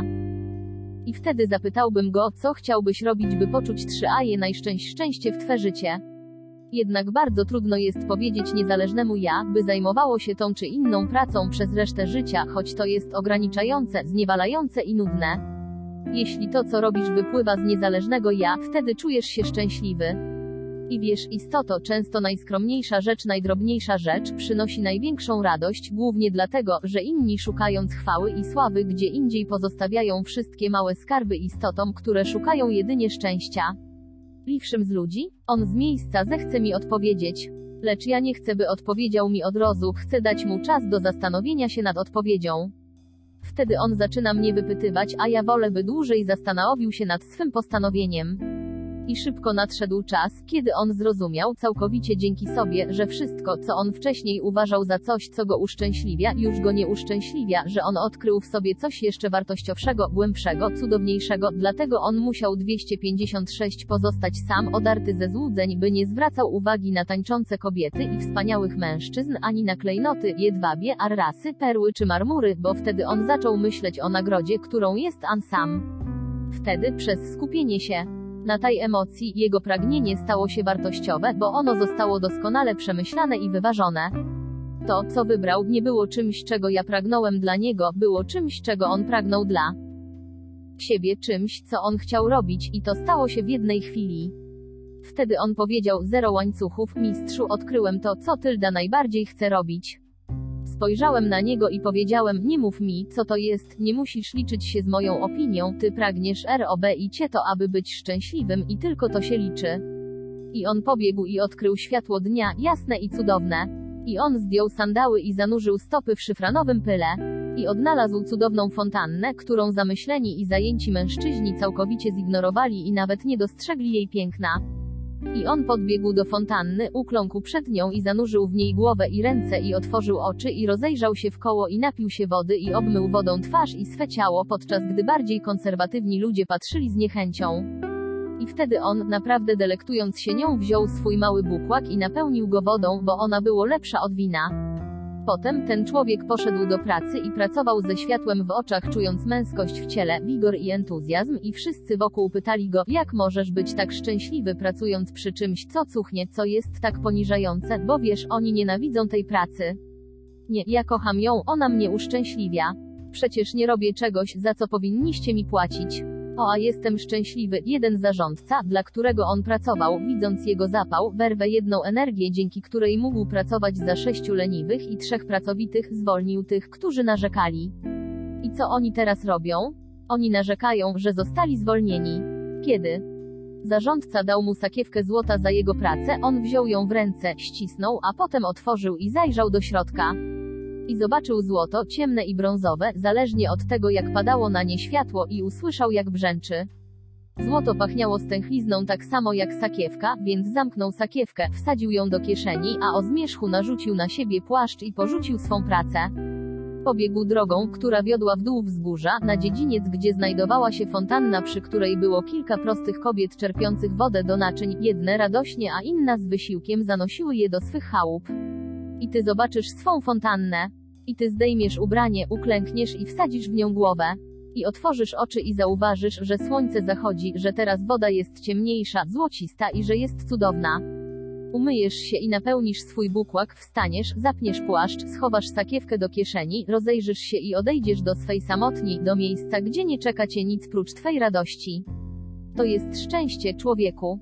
Trzeba wiele przejść, by dojść do punktu, w którym można je dostrzec, dlatego ci, którzy piastują wysokie stanowiska i są otoczeni przez ubogich i zniewolonych, z którymi muszą się męczyć, nigdy nie zaznają takiego szczęścia, bo oni nie zrezygnują ze swych złudzeń na rzecz wolności. To jest prawda, z jaką bezmiar ludzkości jest i, niestety, zawsze był. Przez wewnętrzny wgląd można osiągnąć część wiedzy ukrytej w śpiewie i tańcu, w wietrze, w flecie, lirze, harfie. Wiedza może kryć się w wypowiedzi, w rękopisie jakiegoś cudownego skryby, może kryć się w śmiesznej komedii królewskiego błazna. Ona może kryć się w wojnie, w walce, w polityce, demokracji, republice i tym podobne. Wszystko to reprezentuje pewne talenty, ponieważ wszystko jest twórczą formą jakiegoś zbiorowego geniusza, a w sumie to wszystko stanowi wkład ludzkości w jej wzloty i upadki. To wszystko są talenty. Podstawą piękna tego wszystkiego jest to, że talenty są tylko różnym sposobem wyrażania swej prawdy. Kiedy ktoś ma swoją prawdę, wtedy on jest najwyższym audytorium dla owego talentu, nie świat. Twoim wkładem jesteś ty, istoto. Cokolwiek robisz, dzięki temu podwyższasz swe własne piękno i wznosisz swą własną istotę dla siebie. Nieważne, czy świat pogardza tobą, czy poniża cię, jeśli kochasz to, czym jesteś. To jest prawda, więc bądź dla siebie, swym własnym wkładem w siebie. Wtedy świat będzie mógł to zobaczyć. 258 Największym wkładem w osiągnięcie powodzenia jest robienie czegoś, co chce się robić bardziej niż cokolwiek innego. Niestety, ten element powodzenia rzadko jest brany pod uwagę, bo nikt nie myśli o robieniu tego, co go uszczęśliwia, wszyscy myślą tylko o robieniu tego, co przynosi największe zyski. Jeśli robisz to, co daje ci najwięcej szczęścia, czymkolwiek to jest, osiągniesz większy sukces, nie tylko w żywej gotówce, nowe wyrażenie, którego się nauczyłem, ale również w żywym szczęściu, bo kiedy jesteś radosny, wtedy tworzysz aurę obfitości pochodzącą z boskiego źródła. Kiedy jesteś szczęśliwy, Bóg Ojciec daje ci wszystko, czego pragniesz. Zastanów się, co najbardziej chcesz robić, czymkolwiek to jest, to przyniesie ci największy sukces. Złoto, istoto, powinno być najmniej brane pod uwagę jako wynagrodzenie, w nim właśnie większość ludzi widzi swą klęskę. Oni tylko upewniają się co do ilości złota i, niestety, nawet gdyby otrzymali go wiele więcej, to i tak nie mieliby dosyć, bo oni chcieliby coraz więcej, ponieważ ich szczęście sprowadza się do pragnienia, zamiast do tego, co zwie się samoposzanowaniem i samozadowoleniem i radością z tego, co osiągnęli. Czy zrozumiałeś? 259 rozdział DWUOZIESTY Wezwij własne królestwo, by ci służyło, kiedy wiesz, że jesteś Boglea, bezgraniczne szczęście wypełnia twą istotę, Bouje, a on jest bezgraniczny gwiazdka szczęściem. Wtedy Królestwa Niebieskie, które zostało przepowiedziane, jest twoje, gdyż Królestwo Niebieskie jest nieograniczonym spełnienia. I każdy onże je posiąść, jeśli tylko wie, że może tego dokonać. Ten plan zakłada ciemną wizję tego, co może być zaakceptowane. Materialne wartości mają większą wagę niż wartości osobiste. Na tym planie, istoto, moi ukochani bracia w każdej chwili są mordowani dla marnej sakiewki. Oni są ograbiani, skazywani, zniewalani dla pieniędzy, które również są Bogiem, lecz priorytet związany z tą sprawą nie jest priorytetem Boga, który trzyma je w swych rękach. Jesteś twórcą tego wszystkiego, materialnego królestwa. Na tym planie nie ma czegoś większego od ciebie. Wartości zaczynają zmieniać już zaczynają się zmieniać, gdyż człowiek jest zmęczony ciągłym cierpieniem, ciągłym obracaniem ciężkiego kamienia młyńskiego dla zdobycia codziennego chleba, bowiem to nie jest sposób, w jaki bogowie zamierzali żyć tutaj. Wszystko, co jest w tym królestwie, jak okiem sięgnąć, każda substancja, jaka się tu znajduje, może być twoja, istoto, i jest twoja, jeśli chcesz, by była twoja. Lecz aby tak się stało, musisz najpierw stać się władcą, którym jesteś, Bogiem swej istoty, wolno-myślicielem, nie radykałem, lecz wolno-myślicielem kochającym siebie, znajdującym swe własne szczęście i nie wymuszającym go na innych, ale wierzącym w siebie i wiedzącym, że Bogiem Ojcem, zaiste, tym najwyższym z najwyższych, jesteś ty w całości twej istoty. Wówczas, istoto, wszystko, co jest w Tyra Królestwie, będzie służyć tobie, a nie odwrotnie, ty temu wszystkiemu. Istoty, które pisały o biedzie jak o cnocie, były tymi, które pogardzały bogactwem. Nie ma grzechu, nie ma czegoś złego w posiadaniu wszystkiego, co istnieje jako materialna wartość, pokąd to posiadanie nie staje się wyznacznikiem twej własnej wartości. 260 Te wartości są po to, by ci służyć, jedno nic poza tym. Twe królestwo może być rozległe jak odbicie światła twego piękna, lecz jeśli zostaniesz pozbawiony tego królestwa, istoto, nie będziesz przez to cierpiał, bo ty, w swej istocie masz wrodzoną świadomość tego, że możesz zbudować jeszcze inne królestwo. To jest całkowita wolność. Wszyscy, którzy istnieją na tym planie, mogą mieć wszystko, czego chcą, jeśli przedtem zrozumieją tajemnicę obsiągania tego, odczuwania tego, posiadania tego, bycia tym, w ten sposób będą dominować nad wszystkim. Wtedy powinni nieugięcie utrzymać tę dominację i powiedzieć temu wszystkiemu, zacznij mi służyć, wówczas ono będzie służyć. Wtedy oni nie muszą pracować realizując twórczość innych, oni mogą pracować realizując swą własną twórczość w imię wyrażania siebie, nie muszą poniżać się i płaszczyć. Wiedz, że Bóg, który jest całkowicie każdą rzeczą, który jest esencją wszystkiego, zawiera w sobie więcej niż wszystkie inne rzeczy, że czymkolwiek On jest, ty też jesteś. A zatem tym bezmiarem wieczności, istoto, jesteś ty. Po prostu wiedz o tym, stań się nim. Kiedy wiesz, że jesteś Bogiem, nieskończone szczęście wypełnia twą istotę, bo On jest nieskończonym szczęściem. Wtedy to Królestwo Niebieskie, które zostało przepowiedziane, jest twoje, bowiem Królestwo Niebieskie jest nieograniczonym spełnieniem, oto czym ono jest. I każdy może je posiąść, jeśli tylko wie, że może tego dokonać. Niech się tak stanie. Wszyscy myślą, że jeżeli chcą być bogaci, muszą ciężko pracować. To sprawia, że stajesz się niewolnikiem, to nie czyni cię bogatym. Złoto rodzi się z myśli. Jeśli pozwolisz twemu umysłowi tworzyć i pozwolisz, by myśli przezeń przepływały, bogactwo będzie rodzić się z myśli. I znajdą się tacy, którzy zaczną przychodzić do ciebie, bo ty możesz wprowadzić w czyn swą twórczą myśl, która będzie pomagać wszystkim ludziom. Wtedy największą radością nie będzie złoto, jakie uzyskasz, lecz urzeczywistnienie twych własnych twórczych myśli, które widzisz jasno przed sobą. Większość nie rozumie, czym jest prosperity. Ludzie cenią je wyżej niż siebie. Brak samoposzanowania, brak miłości do siebie, równa się nędzy, równa się niepowodzeniu. Prosperity jest tylko ubocznym efektem szczęścia istoty, która pozwoliła zrodzić się twórczej myśli. Pewnego pięknego ranka, gdy zbudzisz się i zrozumiesz to, będziesz mógł mieć wszystko, co chcesz, bo to wszystko należy do ciebie. Będę uczył cię myśleć tak, jak myśli król i, myśląc jak król, tworzyć jak tworzy król. O dzięki temu, istoto, wzniesiesz się ponad swój zubożały stan i brak samoposzanowania i staniesz się Bogiem, którym naprawdę jesteś. Posiadanie wszystkiego na tym cudownym planie nie jest czymś złym, bowiem wszystko jest Bogiem. Bóg jest złotem, którego wszyscy łakną. Bóg jest chlebem, który żywi wszystkich. Bóg jest strukturą, która ochrania Jego Syna. Bóg jest łożem, na którym spoczywa Jego Syn. W tym królestwie wszystko należy do Ciebie. Jesteś tu, by dominować nad wszystkimi rzeczami, jeśli tego pragniesz. Pragnienia spełniają potrzebę, każde pragnienie, gdy jest spełnione, wznosi nasze zrozumienie siebie do jeszcze wyższej sfery, co może mieć dla nas znaczenie, a nasza martość i nasze znaczenie zasługują na zaistnienie. Spełnienie pragnień jest czymś bardzo dobrym. Spełnię wszystkie Twe pragnienia. Zrobię dla Ciebie wszystko, ponieważ jesteś wspaniały, jesteś boski, a wszystkie rzeczy istnieją, by Ci służyć, mój ukochany bracie. Bogacz nie może przejść przez bramy niebios. Ten, kto to napisał, istoto, był ubogi. Taka jest prawda. Bogaty człowiek stworzył niebo, istoto. Czyż on nie miał wystarczająco sprawnego umysłu, żeby musiał kupować swą wolność, aby stać się niezależnym, by nie być łajanym przez inkasenta w urzędzie, by jego rodzina nie była głodna i aby on mógł dostarczać złota wielu innym pracującym dla niego? 262 Jeżeli człowiek uważa, że oświecenie może osiągnąć tylko dzięki wyrzeczeniu się dóbr materialnych, gdyż boi się, że może być przez nie zniewolony, wtedy powinien wyrzec się ich. Jednak posiadanie wszystkiego, co istnieje, ma boski sens. Jaki sens ma bycie Bogiem i cierpienie choćby przez elementy, które tworzysz? Wiesz, to jest tylko jakimś błazeństwem. Czy to, co jest materialne, nie jest również duchowe? To nie może być materialne, jeśli nie jest zrodzone z ducha. Wszystko jest Bogiem, wszystko.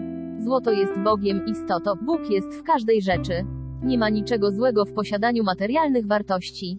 Każdy, kto mówi, że jest w tym coś złego, jest zniewalaczem i sędzią i zwyczajnym zazdrośnikiem, ponieważ on ich nie posiada.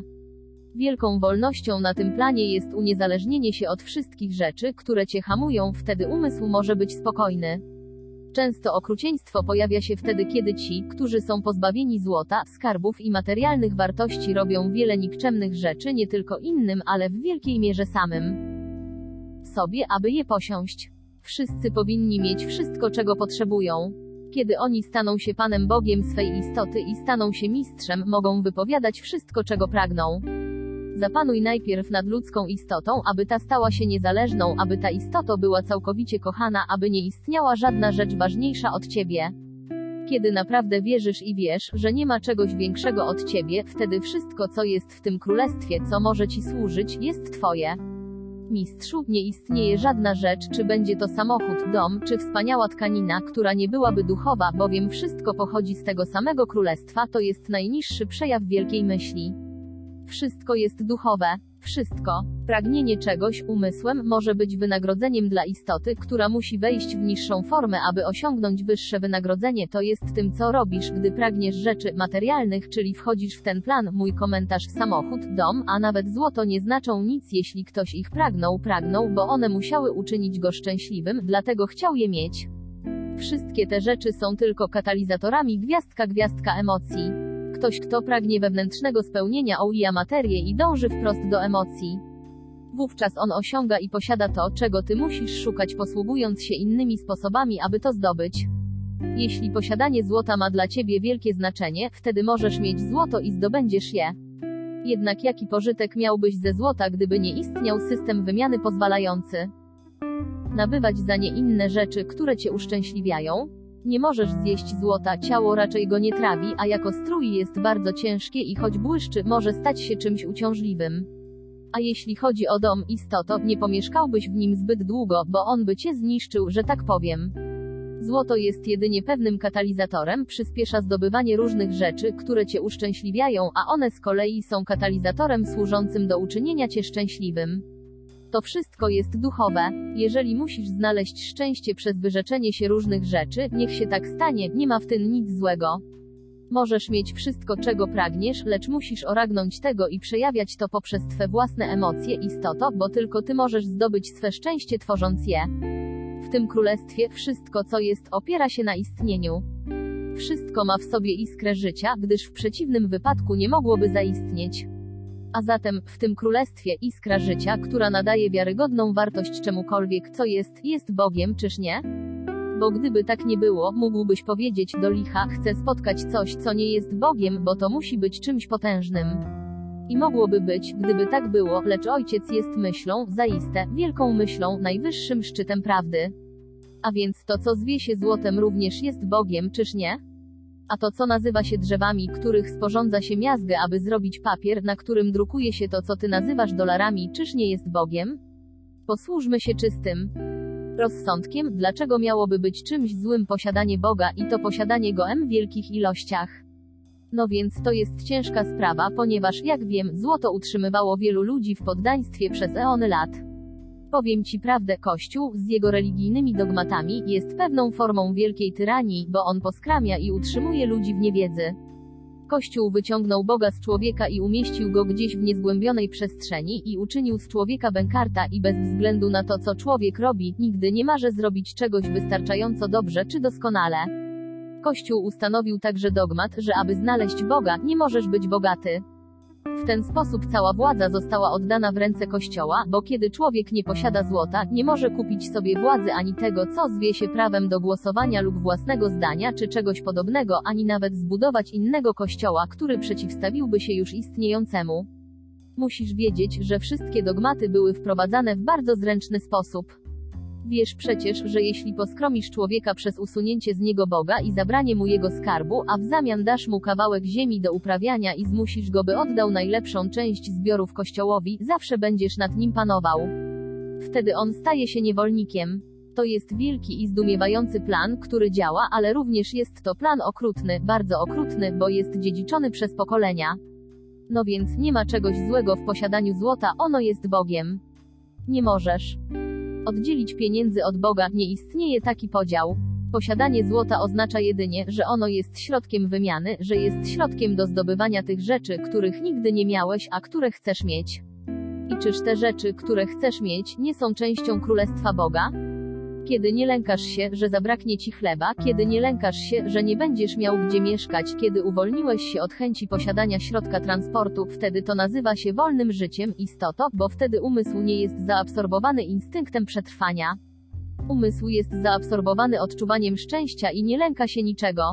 Umysł jest w stanie odbiorczości, w którym rodzi się geniusz, rodzi się światło. A co umożliwia ci wielkie źródło, które obdarza cię tym wszystkim? Stawanie się tym miałkim źródłem, szczęściem. Kiedy jesteś wolny, możesz tworzyć na tym planie więcej przyjemnych możliwości i większą wolność dla wszystkich, którzy zechcą w tym uczestniczyć. I ty podnosisz ich świadomość, kiedy mówisz, spójrzcie, to ja, jestem bogatym człowiekiem, a mimo to mogę przejść przez ucho igielne. Tym samym dowodzisz, że Bóg kocha nie tylko biednych, On kocha także bogatych, bowiem człowiek bogaty wielbi siebie i Ojca. Nie istnieją stopnie miłości Boga.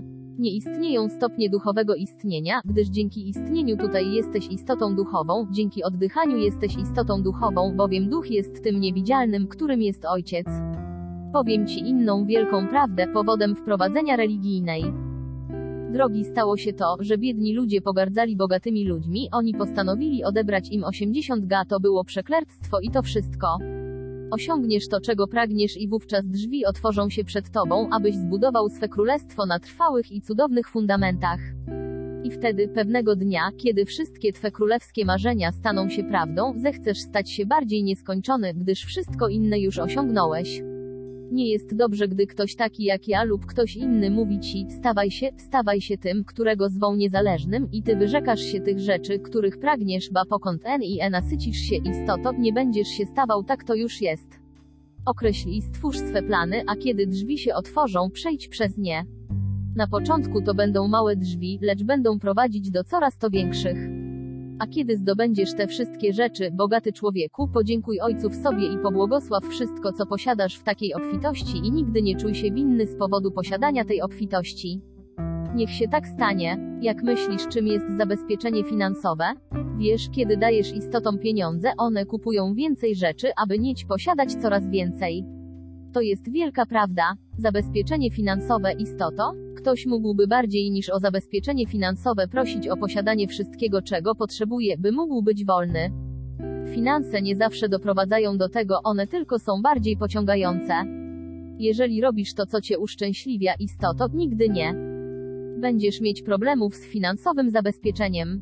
Każdy tutaj powinien pozbyć się zmartwień czy niepokoju o złoto. Każdy tutaj 266 może je mieć tak długo, jak długo szczęście, a nie złoto, jest dla niego priorytetem.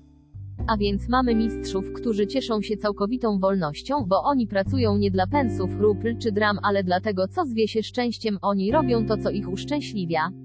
Wtedy oni są zabezpieczeni. Czy rozumiesz? Na tym spotkaniu mamy wielkich królów, których bogactwa nawet nie możesz sobie wyobrazić, a którzy poszukiwali szczęścia.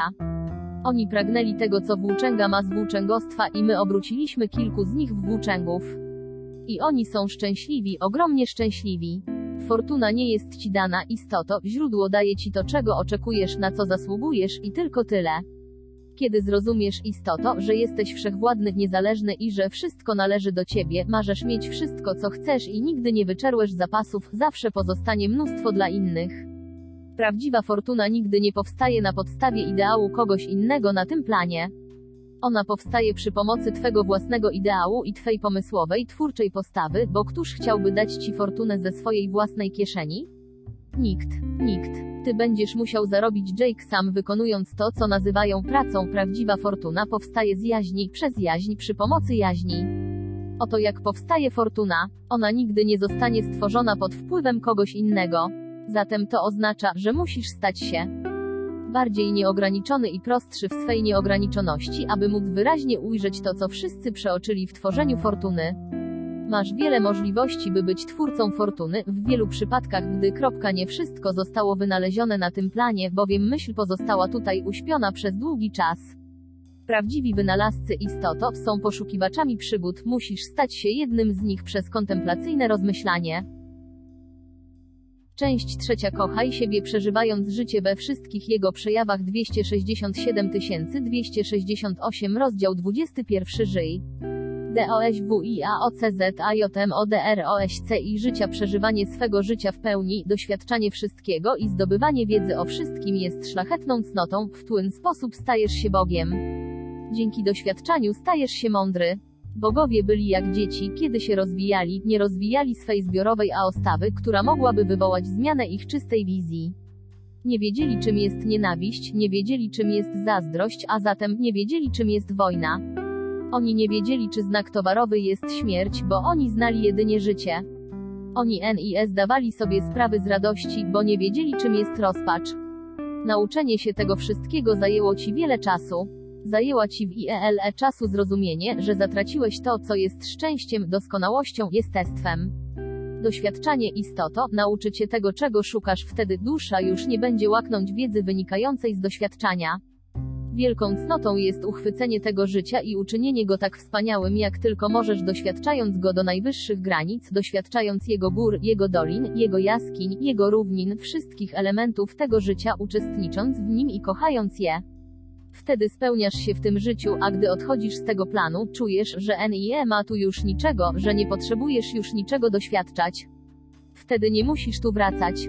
Ci, którzy wchodzą w to życie z jakimś ukierunkowaniem dlatego, że ono może być zaakceptowane tutaj, na taja planie, cierpią śmiertelne katusze, myśląc, że powinni byli zrobić to i powinni byli zrobić tamto, że powinni byli kochać tego kogoś, a poślubili tamtego i z tym podobnych powodów.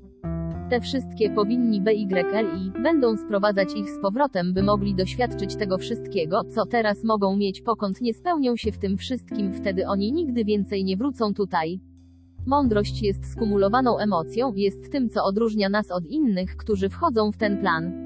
Nie będziesz doświadczał tego wszystkiego, czego już doświadczyłeś, bo nie będziesz tego pragnął, zawsze będziesz przyciągany do wszystkiego, za czym tęsknisz w swym bycie, co jest nieoczekiwane i niezwykłe, co sprawia ci przyjemność, abyś mógł tego doświadczyć.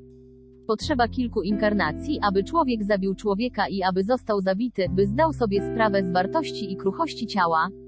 Wszystkie istoty, które kierują tym planem, które święcą triumfy swej wielkości, a jednak są skromne w swym sposobie bycia, kiedyś były przeklętym tyranem i tyrn, który zwie się bezsilną ofiarą. Oni nauczyli się, dzięki doświadczeniu, cenić ludzkość. A to zwie się szlachetną cnotą i jest tym, czego potrzeba, aby stać się świętym. Kimś cnotliwym jest ten, kto przeżył życie w pełnym wymiarze, kto walczył o najwyższy szczyt swego celowego dobra, o głębie swego celowego dobra w każdej ze swych myśli. On doświadczył okrucieństwa twórczego umysłu, niegodziwości twórczego umysłu, a także wielkości i możliwości potężnego umysłu. On doświadczał życia, by stwierdzić, że czerpał z niego mądrość.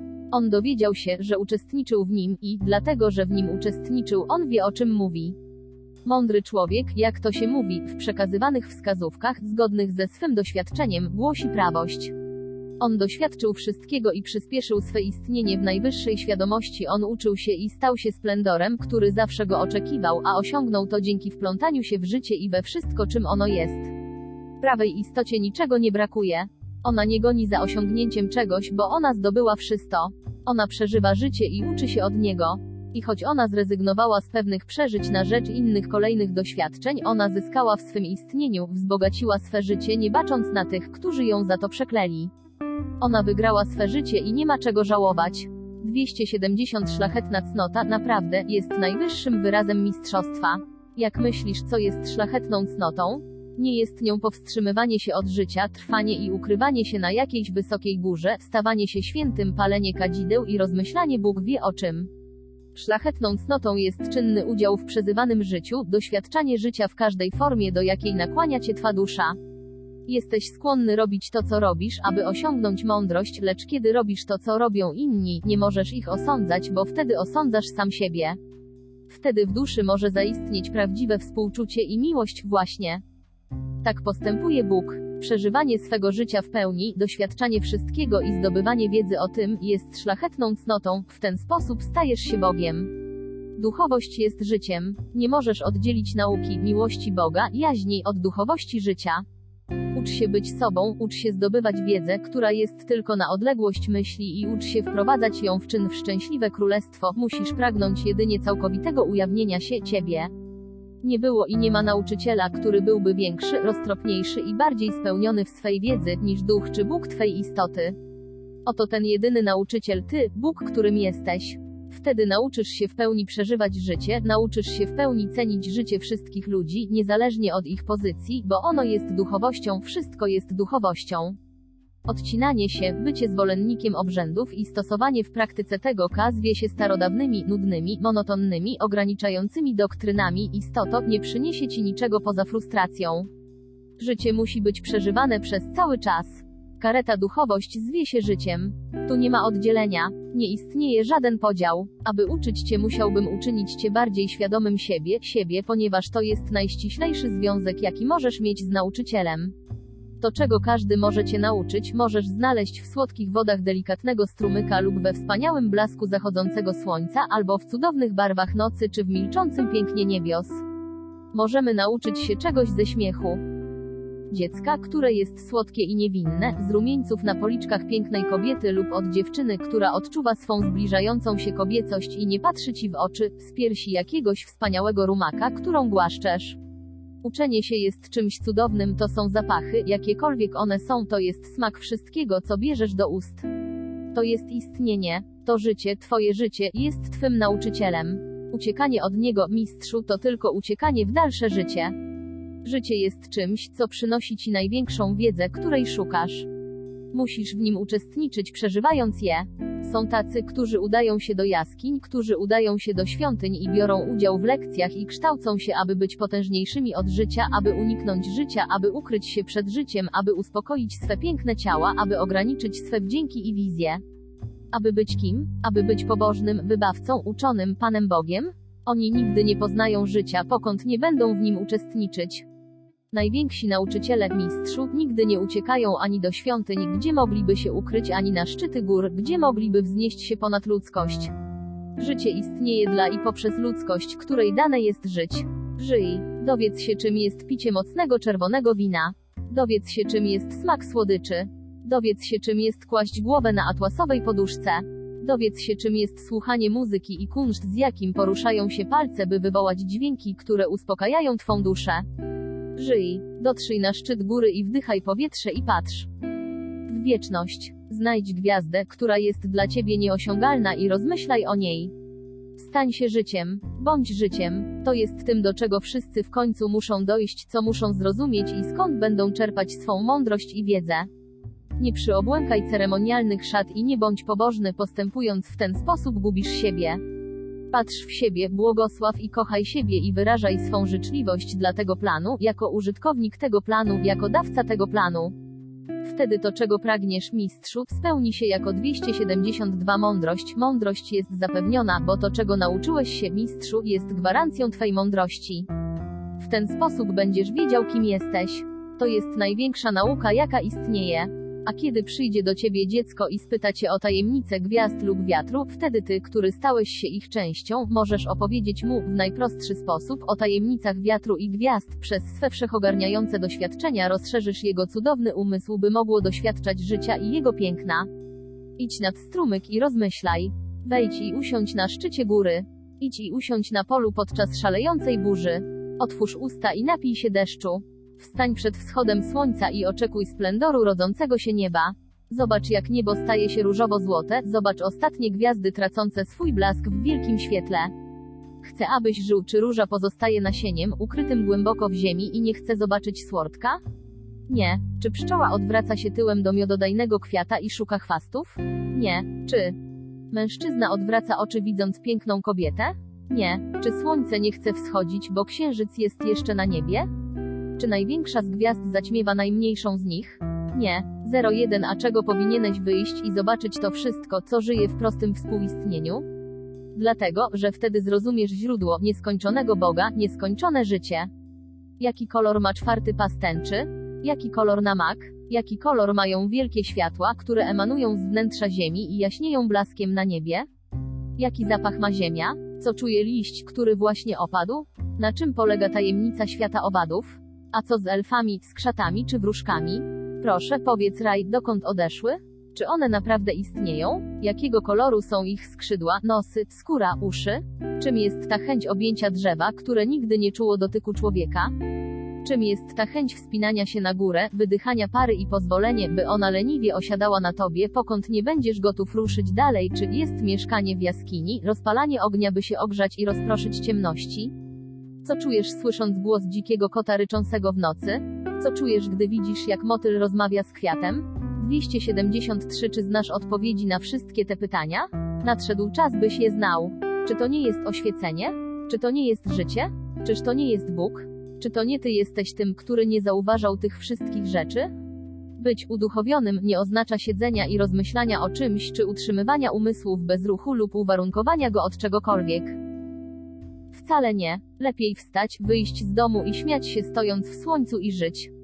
Oto jak stajesz się Bogiem, oto w jaki sposób stajesz się uduchowiony. Jeśli medytacja sprawia ci przyjemność, proszę bardzo, medytuj. Lecz jeśli chcesz, mistrzu, nie musisz tego robić. Nie istnieje święty rytuał, który połączyłby cię z nieskończonością, ty już jesteś połączony. Wszystko, co powinieneś zrobić, to pójść i żyć tą nieskończonością, abyś mógł ją zrozumieć. Nieskończona mądrość, istoto? Czy dobrze jest wiedzieć wszystko? Czy dobra jest myśl, jeżeli nie może być wyrozumowana w myśli i odczuta? Wiesz, istoto, myśl jest bezbarwna, bezwonna, bezobrazowa, ona jest tylko pewną inspiracją pochodzącą z elektrum. Tylko wtedy, gdy myśl staje się uczuciem, staje się rzeczywista. Możesz mieć pełną świadomość istnienia, ale to naprawdę nic nie znaczy, pokąd ty nie odczuwasz go, nie przeżywasz go, nie doświadczasz go. A więc, mój ukochany mistrzu, możesz siedzieć i być zsynchronizowany z gorącym pulsowaniem nieskończoności w jej nieustająco twórczej formie, lecz wtedy ty przeganiasz głęboki błękit nieba, kiedy nastaje świt. Twa nieskopniczona świadomość jest blisko. Idź i odczuj ją, kochaj ją, sam uprawiaj swój cudowny ogród. Zasiej nasionko w ziemi, podlewaj je i obserwuj, jak ono staje się kwiatem o wspaniałym odcieniu, głębokim w swej barwie, w swym zapachu, który drażni twe nozdrza i wprowadza cię błyskawicznie w oświecenie. Wielu ludzi myśli, że musi medytować. Zgoda, jeśli oni uważają, czy znasz odpowiedzi na wszystkie te pytania? Nadszedł czas, byś je znał. Czy to nie jest oświecenie? Czy to nie jest życie? Czyż to nie jest Bóg? Czy to nie ty jesteś tym, który nie zauważał tych wszystkich rzeczy? Że powinni to robić, lecz żeby dotrzeć do natury nieskończoności, musisz odczuć myśl w rzeczywistości. 274 Nigdy nie myślałem, że zostanę nauczycielem. Przeżyłem całe życie na tyle dobrze, by wiele się nauczyć. Szanowałem siebie, kochając siebie jako kogoś, kto uczył się tych wszystkich rzeczy i, nareszcie, odkryłem, kim był ten nieznany Bóg. Jeśli chcesz uczyć, nigdy nie będziesz uczył, gdyż nauczanie będzie wytyczną twego postępowania, będzie uzasadnieniem dla tego, co robisz, aby to osiągnąć. Żyj i doświadczaj. Daj się porwać życiu. Kochaj je, ogarniaj je. Przez sam fakt, że żyjesz istoto, życie będzie cię oświecać i przyniesiesz radość światu. Nauczyciele tego nie zrobią, nigdy tego nie zrobią. Oni nigdy nie pamiętają, o czym mówili, zawsze pamiętają o tym, co zrobili. Rób coś wartościowego, przez co osiągniesz większą mądrość, bo to będzie wnosić radość w serca innych. Przez sam fakt twego stawania się, będzie zmniejszał się bagaż ich doświadczeń, co sprawi, że zrodzi się w nich nadzieja. Na twym planie jest tak wielu nauczycieli, tak wielu, którzy są wykwalifikowanymi nauczycielami i niczym innym oni nie zostaną zapamiętani. Ty będziesz zapamiętany, jeśli raczej życie niż nauczanie stanie się twym priorytetem. Dokądkolwiek pójdziesz, w naturalny sposób będziesz przyciągał do siebie to, czego szukasz i będziesz uczył się dzięki temu, co właśnie osiągnąłeś. Co jest ważniejsze, czy to by wszyscy ludzie przyszli i słuchali twych światłych słów, które nie pozostawiają śladu przepływając przez i poza ich świadomością, gdyż oni są uwikłani w swoje sny na jawie, czy to by jeden człowiek oczekiwał ich, słuchał, odczuwał i stawał się? Potrzebny jest tylko jeden człowiek, który stanie się wspaniałym Bogiem, którym wszyscy są, aby być światłem dla innych. Lepiej, abyś pomógł jednej istocie, raczej niż próbował wywierać wpływ na wszystkich.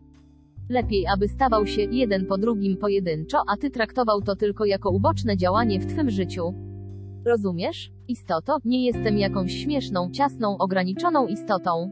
3. Jestem heretykiem i cieszę się z tego, bo nie poprowadzę nikogo ku religijnym dążeniom lub nadzorowanemu niewolnictwu wiary. 275 Bez względu na to, kim on jest.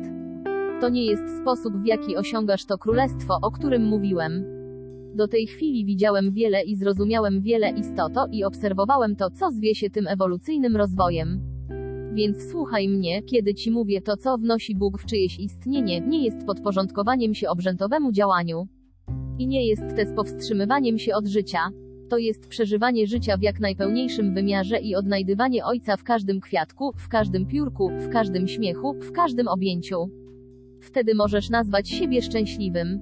Zapamiętaj to. Widzisz, ludzie na tym planie stracili poczucie, że życie jest czymś najważniejszym. Ludzie zostali ogromnie zdezorientowani przez wojnę, religię, rządy, wyznania. I wtedy, chcąc wyrwać się z tej dezorientacji, odkryli, że jedynym sposobem, aby naprawdę żyć, jest pozostawanie w przyjaźni z jak największą ilością ludzi, bo to przynosiło im wiarę w ich siłę, w ich istnienie, mimo że była to jedyna rzecz, która przynosiła im potępienie, zgodnie z ich sposobem myślenia. Z biegiem czasu oni stali się ślepi na prawdziwe piękno, które faktycznie mieli pod nosem.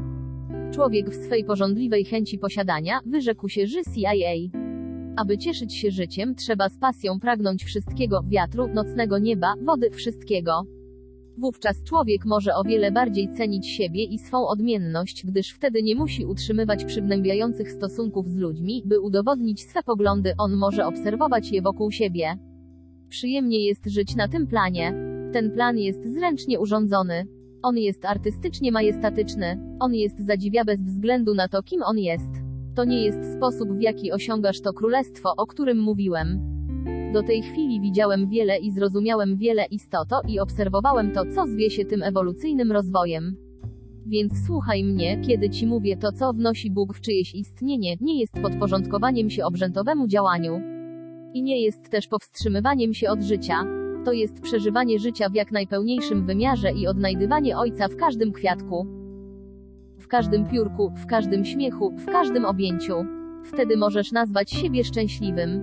Zapamiętaj to. Jon co piękny. On jest jedynym planem ciemności i jedynym planem, gdzie nie słyszysz muzyki, tak więc mamy tu muzyków, którzy próbują naśladować to, co kiedyś słyszeli. Ten plan jest żywotny, silny i pełen kolorów. On jest zachwycającym miejscem, gdzie miło jest przebywać.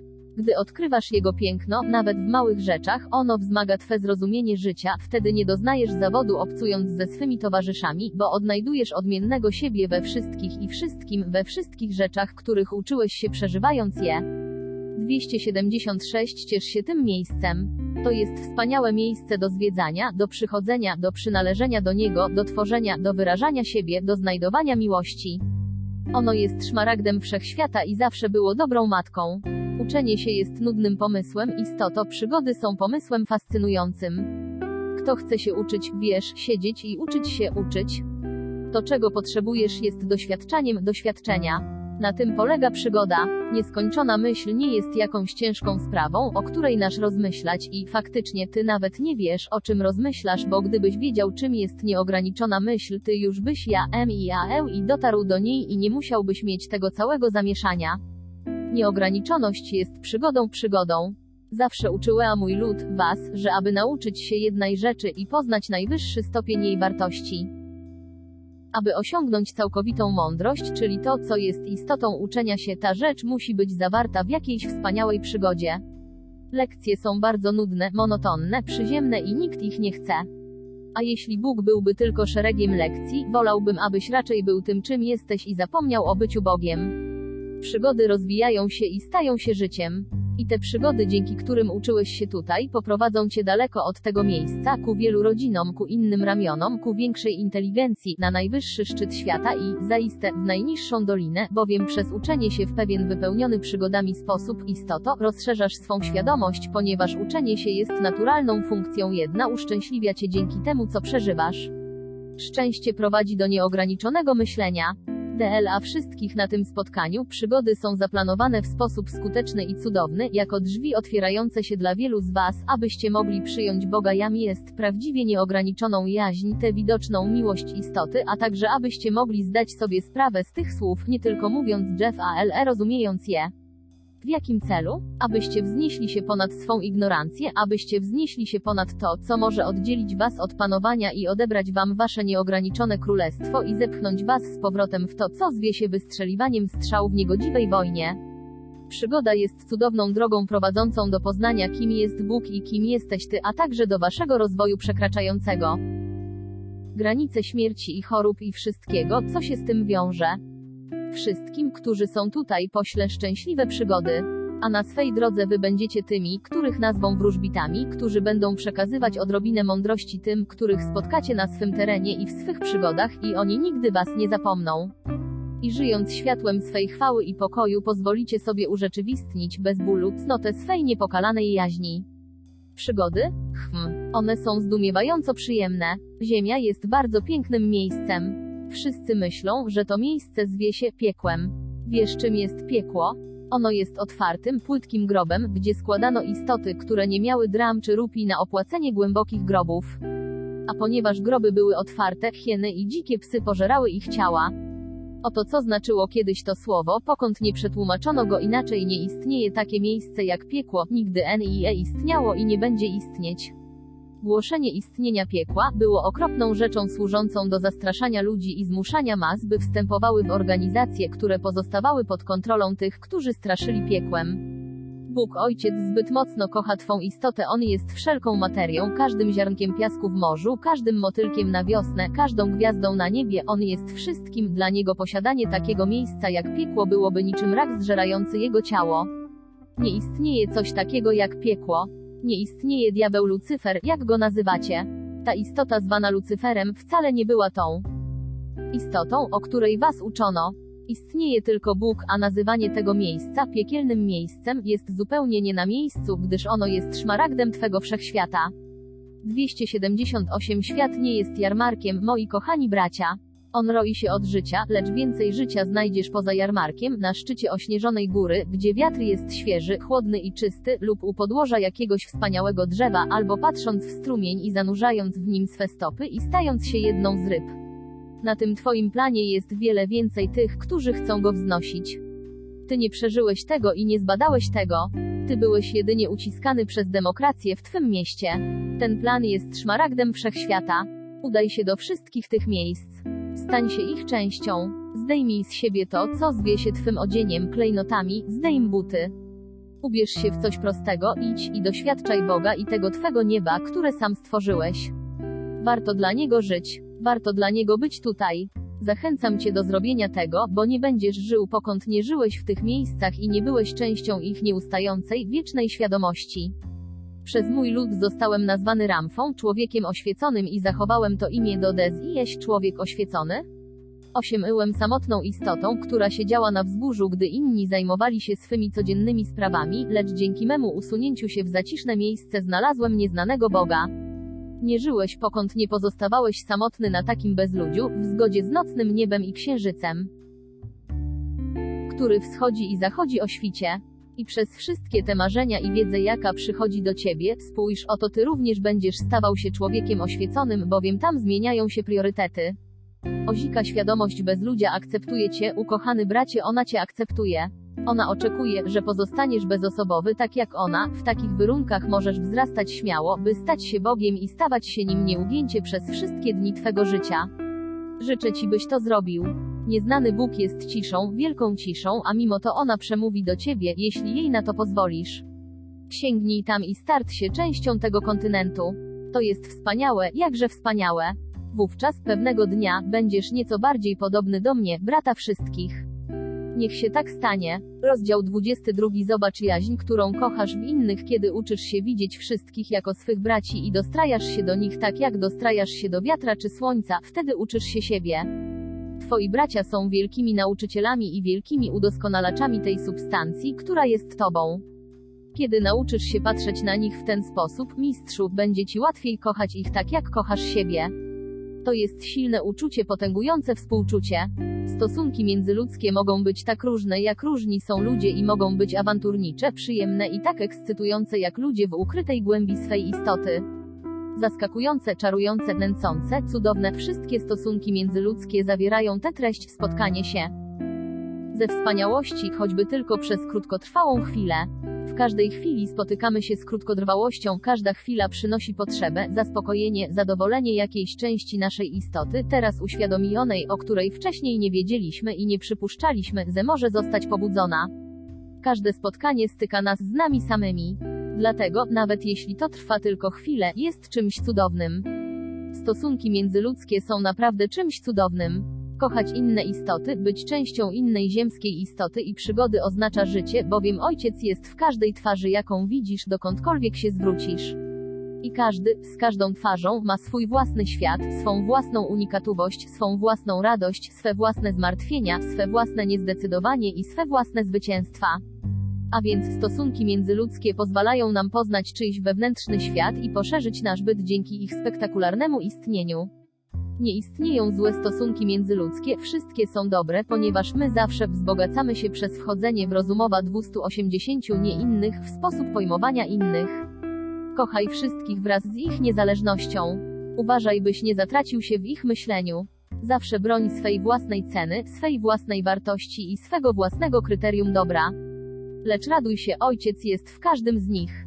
To oznacza uczestniczenie w życiu, największy dar jaki istnieje. Dobrym sposobem na pokochanie innych istot jest patrzenie na każdą istotą tak, jakbyś patrzył w lustro. Istota, którą w nim widzisz, jest tobą. Zauważysz wtedy, z jaką łatwością uśmiechasz się do nich i że rozumiesz ich, kiedy nie odwzajemniają twego uśmiechu. Kiedy potrącą cię w tłumie, spójrz na nich, uśmiechnij się i kochaj ich, bo oni są tobą. Wszystkie te ty, które widzisz w różnych sytuacjach i wyjątkowość, jaką one prezentują, nauczą ciebie przyglądającego się bardziej udoskonalać w sobie to, czego ostatecznie pragniesz. One są dawcami czystej prawdy. Jeśli widzisz kogoś, kto jest złodziejem, spójrz na niego jak na siebie. Zabiera komuś coś, co ten ktoś posiada, czy to jesteś ty? Co jeszcze poza zabraniem czegoś zrobił złodziej? On zdradził zaufanie i honor, targnął się na królestwo, do którego nie został zaproszony. Istnieje coś więcej w związku z tym złodziejem niż sam akt kradzieży, za tym kryje się myśl. Kiedy patrzysz na niego, patrzysz na siebie i to, czym on jest, staje się lepsze w tobie.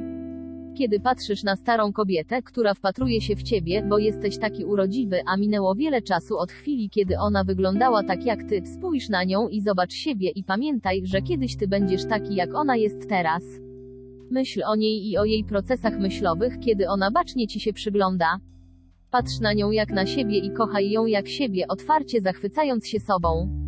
Kiedy uczysz się rozumieć wszystkich swych braci i dostrajasz się do nich tak jak dostrajasz się do wiatru czy słońca, wtedy uczysz się siebie. Twoi bracia są wielkimi nauczycielami i wielkimi udoskonalaczami substancji, która jest tobą. Kiedy uczysz się patrzeć na nich w ten sposób, mistrzu, łatwiej ci kochać ich tak jak kochasz siebie.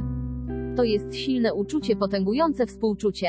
Ci, których kochamy, są odbiciem naszej własnej tożsamości. Ci, którzy nazwali romans i miłość pomyłką lub swą zgubą, powinni nauczyć się nie patrzeć na nie w ten sposób. Powinni postrzegać je jako zwiększanie się ich zrozumienia ludzi, zwiększanie się ich możliwości pojmowania i nic innego jak tylko zwiększanie się ich własnej wrażliwości na ciosy, ich własnej nieudolności i ich własnej wielkości. Twoje stosunki międzyludzkie będą trwałe i dobre, jeśli dozwolisz innym istotom być tym, kim są. Poza tym kochasz je dlatego, że widzisz w nich to, czym jesteś. Jeśli spróbujesz je zmienić, zniekształcisz obraz tego, co widzisz w sobie samym i stracisz z oczu siebie widzianego w innych. Zrozum, ty nigdy tak naprawdę nie kochasz innych istot. Jak możesz je kochać, jeśli nie wiesz, kim są? To ktoś kocha w innym, jest tym, co on widzi jako siebie w innej osobie, bo ukazuje najczystszy wizerunek jego własnej tożsamości. A kiedy ta osoba zaczyna robić rzeczy wstrętne, obce ci i nieznane, wtedy obraz znika, w ten sposób miłość dobiega końca. To, co naprawdę kochamy w innych, jest nami samymi. Szukanie siebie widzianego w innej ludzkiej istocie, szukanie tej intymności i tej głębi, jest daleko większym doświadczeniem od tego, jakie kiedykolwiek miałeś. Obejmowanie, współkowanie, dzielenie się, to wszystko, w rzeczywistości jest jaźnią. Pozwolenie innym istotom, by były kim są, jest najwspanialszym skarbem i prezentem, jaki możesz ofiarować w stosunkach międzyludzkich. Prawdziwe połączenie, poślubienie, ma miejsce w duszy, to jest nieskończona jaźń dzielona z nieskończoną jaźnią, a tego czas, wymiar, śmierć, życie ani cokolwiek innego nie może przerwać. Osiągnięcie tego następuje wtedy, gdy jaźń jest urzeczywistniona. Nikt, tak naprawdę, nie kocha nikogo. Jeśli chcesz, naucz się rozumieć, że to, co wszyscy kochają w innej osobie, jest odbiciem ich własnej osobistej jaźni. Jak możesz kochać inną istotę, kiedy nie wiesz, co ona myśli? Jeżeli to, co ona myśli, istoto, zostanie zrozumiane dzięki temu, co ty myślisz, wtedy masz to, co nazywa się związkiem. Lecz tutaj nikt nie zna duszy drugiej isto 282 ty, LUDZ i E znają tylko to, co sami widzą sobie. Kochanie innej osoby istoto jest kochaniem swej odzwierciedlonej przez N ją jaźni.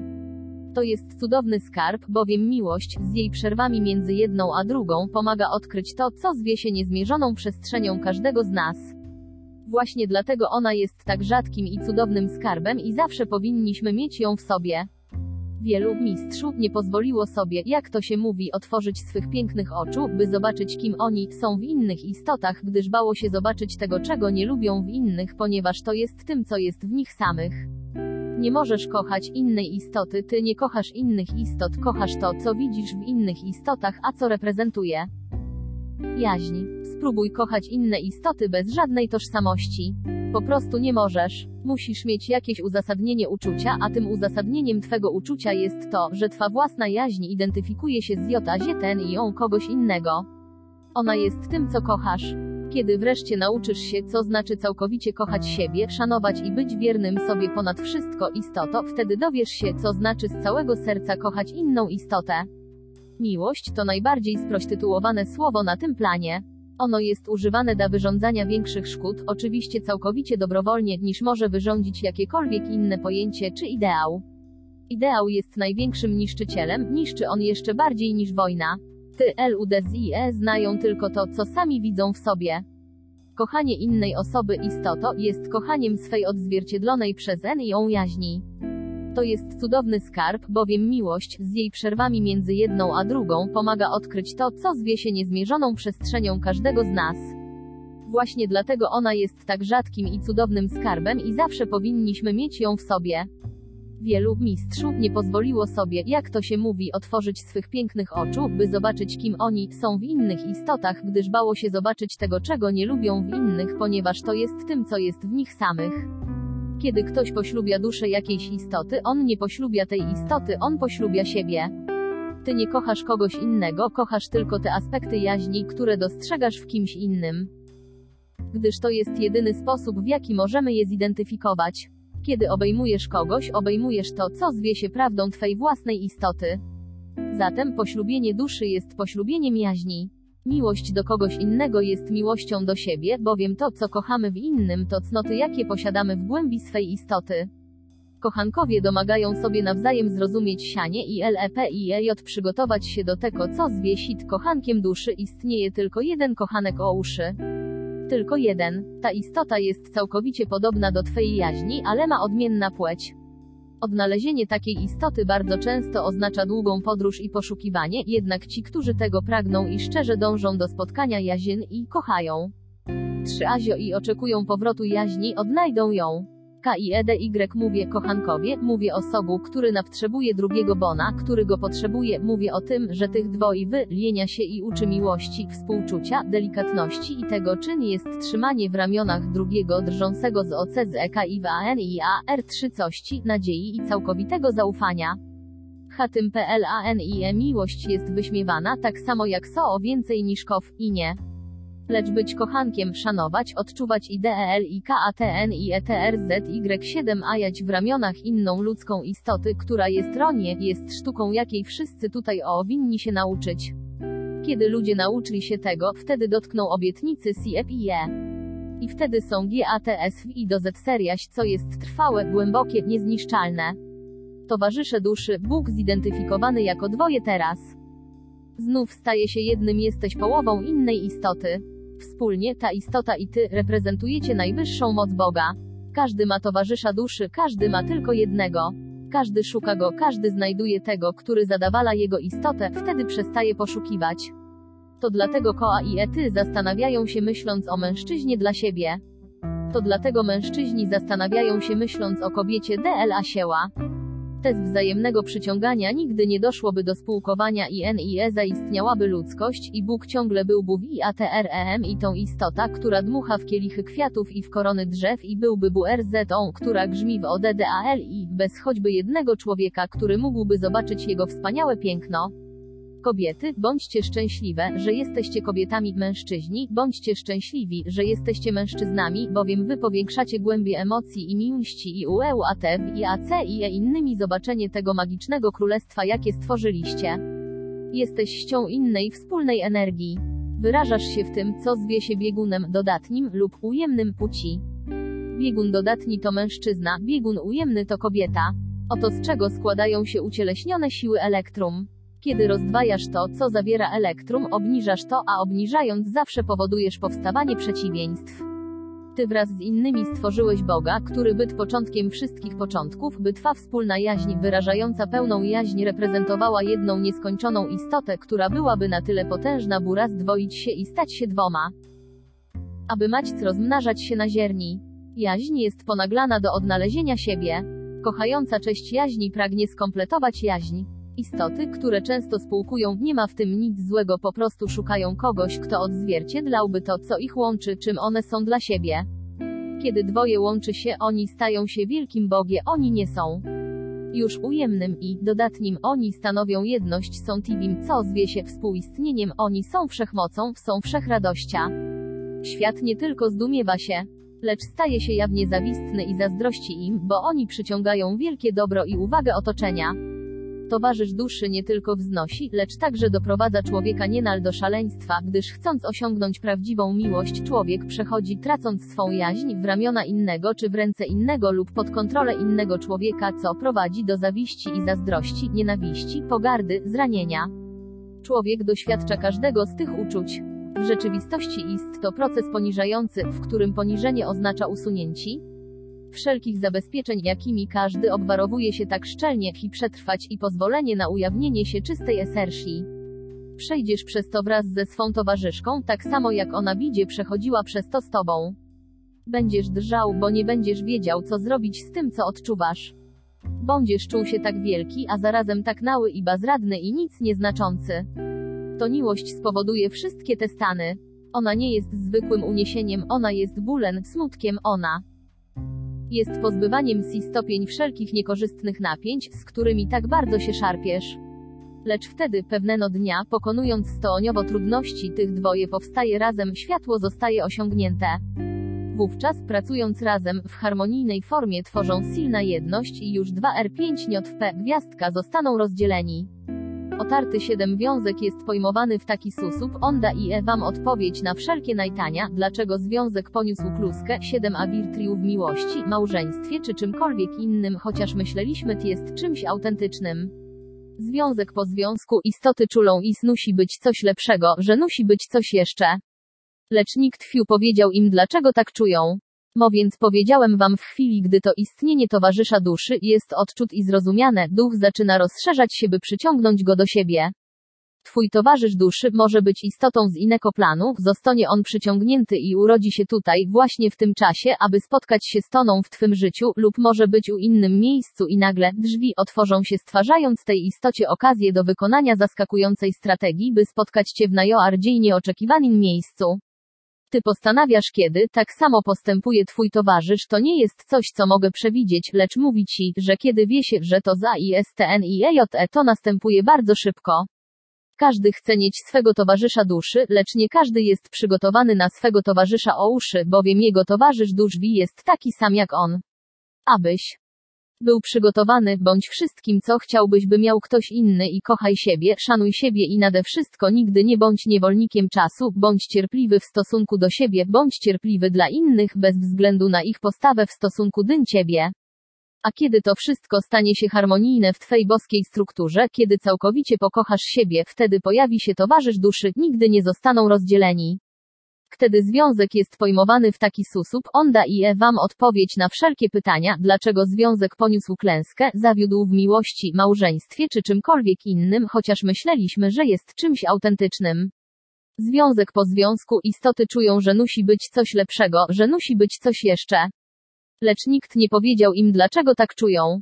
Więc powiedziałem wam twój towarzysz duszy pojawi się wtedy gdy najmniej tego oczekujesz, gdy jesteś zaabsorbowany kochaniem siebie i nie obchodzi cię ta, że nikt cię nie kocha, bo to nie zmienia twego samopoczucia, ta jest chwila narodzin. Twój towarzysz duszy pojawia się kiedy kochasz siebie i jesteś całkowicie sobą, to jest tym co was do siebie przyciąga. Sama wiedza o tym, że istnieje taka istota, również przyciąga tę istotę DC cienie, musisz tylko uruchomić swą zdolność odbioru i z 286 zamienia, całkowita świadomość zawiera wszystko. Ci, którzy wiedzą o towarzyszach dusz bardzo rzadko, jeśli w ogóle ich spotykają. Ci, którzy wiedzą, przyciągają ich do siebie, do już nie są ignorantami. Wszyscy, którzy odnaleźli swego towarzysza o uszy stają się istotami, które przyspieszyły osiągnięcie swego mistrzostwa, swej dobroci, swej radości i przypomniały sobie kim on jest podchodząc do niego otwarcie. Teraz, kiedy idą razem nie istnieje coś czego nie mogą osiągnąć, nie istnieje coś co może zniszczyć ich radość, ich spokój, ich piękno, gdyż oni są Bogiem, mimo iż definiowani jako dwoje teraz znów stali się jednym. Jeden towarzysz duszy może rozwijać się szybciej od drugiego, a mimo to oni zawsze starają się zaistnieć równocześnie gwiazdka tym samym czasie, gdyż wiedzą nieskończenie w swojej bycie, że idąc razem są doskonałością. Kto jest przyjacielem? Wszyscy są przyjaciółmi. Teraz pozwólcie, że odniosę się do tego, co nazywacie przyjaźnią. To wymaga zastanowienia. W prapoczątkach, w ogólnym dążeniu do zrozumienia, kiedy towarzysze duszy rozdzielili się jako bogowie, palili się do doświadczania życia również w grupach bogów, w których się gromadzili, a były to liczne grupy. Wszyscy, którzy byli w tych grupach, zapoczątkowali rozwój tego, co zwie się rośliną, co zwie się zaczątkiem zwierzęcia, zaczątkiem minerału, wody, komórki i tym podobne. Wszystko miało wspólne powiązania, bo oni doświadczali wspólnie wzajemnej identyczności. A zatem ich doświadczenia zbliżyły ich do podzielenia poglądu wspólnego interesu, by tak rzec. A kiedy wspólny interes został dostrzeżony, każdy dokładał swój własny pomysł do tego, co zwało się obiektem ich twórczości, w ten sposób stopniowo go udoskonalali. Koleżeństwo między bogami sięga początków tchnienia życia. Zamienia całkowita świadomość zawiera wszystko. Ci, którzy wiedzą o towarzyszach dusz bardzo rzadko, jeśli w ogóle ich spotykają. Ci, którzy wiedzą, przyciągają ich do siebie, do już nie są ignorantami. Przyjaźń, zaiste, jest nagrodą, jest czymś wzniosłym. Ona jest na tyle bliska, na ile ktoś może zbliżyć się do drugiego, z wyjątkiem tego, co zwie się głęboką i cudowną intymnością, którą towarzysze dzielą, przeżywają wspólnie w swych istotach. Przyjaciele, naprawdę, upodabniają się dzieląc swe przeżycia, ale nie na poziomie, który zwie się fizycznym, czy tym, który zwie się poziomem miłości życia. Oni wspólnie dzielą poziom koleżeństwa, są prawdomówni, żarliwi, są dla siebie przykładem i ufają sobie. Przyjaźń, naprawdę, jest czymś cudownym, ona oznacza wzajemne zaufanie. Człowiek w swym sposobie pojmowania i świadomości, mimo że w całych swych dziejach był zdobywcą, wojownikiem, współzawodnikiem i wstrętnym stworzeniem w pewnym sensie, jest w pewnym sensie stworzeniem samotnym. Człowiek, który nie ma kogoś, kto by go wielbił, który nie ma kogoś, kto uwydatniałby jego piękno lub pogłębiałby jego samoposzanowanie czy doprowadzałby go do śmiechu, oczernia sam siebie i staje się skryty, lecz nie na tyle, by nie mógł odnaleźć siebie. Jednak często zdarza się, że zaczyna niszczyć siebie, pragnąc stać się czymkolwiek, czym może się stać, a to często sprawia, że nie wie, kim jest. Taki jest człowiek. W przyjaźni jeden może posiadać siłę, której brakuje drugiemu, z kolei ten drugi może posiadać pewną siłę, której brakuje pierwszemu. Bardzo często oni mają to samo uczucie, tę samą naturę i ten sam sposób pojmowania. Kiedy jest ich dwoje, zamiast jednego, oni znajdują siłę jeden w drugim. Przyjaciele zawsze szczycą się sobą i nigdy sobie nie ubliżają. Oni naprawdę kochają się i nigdy nie nadużywają swego zaufania. Oni, zaiste, są godnym zaufania źródłem wszelkiego rozwoju. Bogowie w bogach, w przyjaźni, zaczynają odnajdować piękno we wszystkich bogach, widząc je najpierw w każdym, a potem we wszystkich. I przyjaciele, mistrzowie, pierwsi zostaną obdarzeni tym cudownym zrozumieniem, tym cudownym istnieniem, którym ty teraz zaczynasz być. Lecz pójdźmy nieco dalej. Kto jeszcze jest przyjacielem? Czy prosiłeś kiedyś kogoś, by był twym przyjacielem?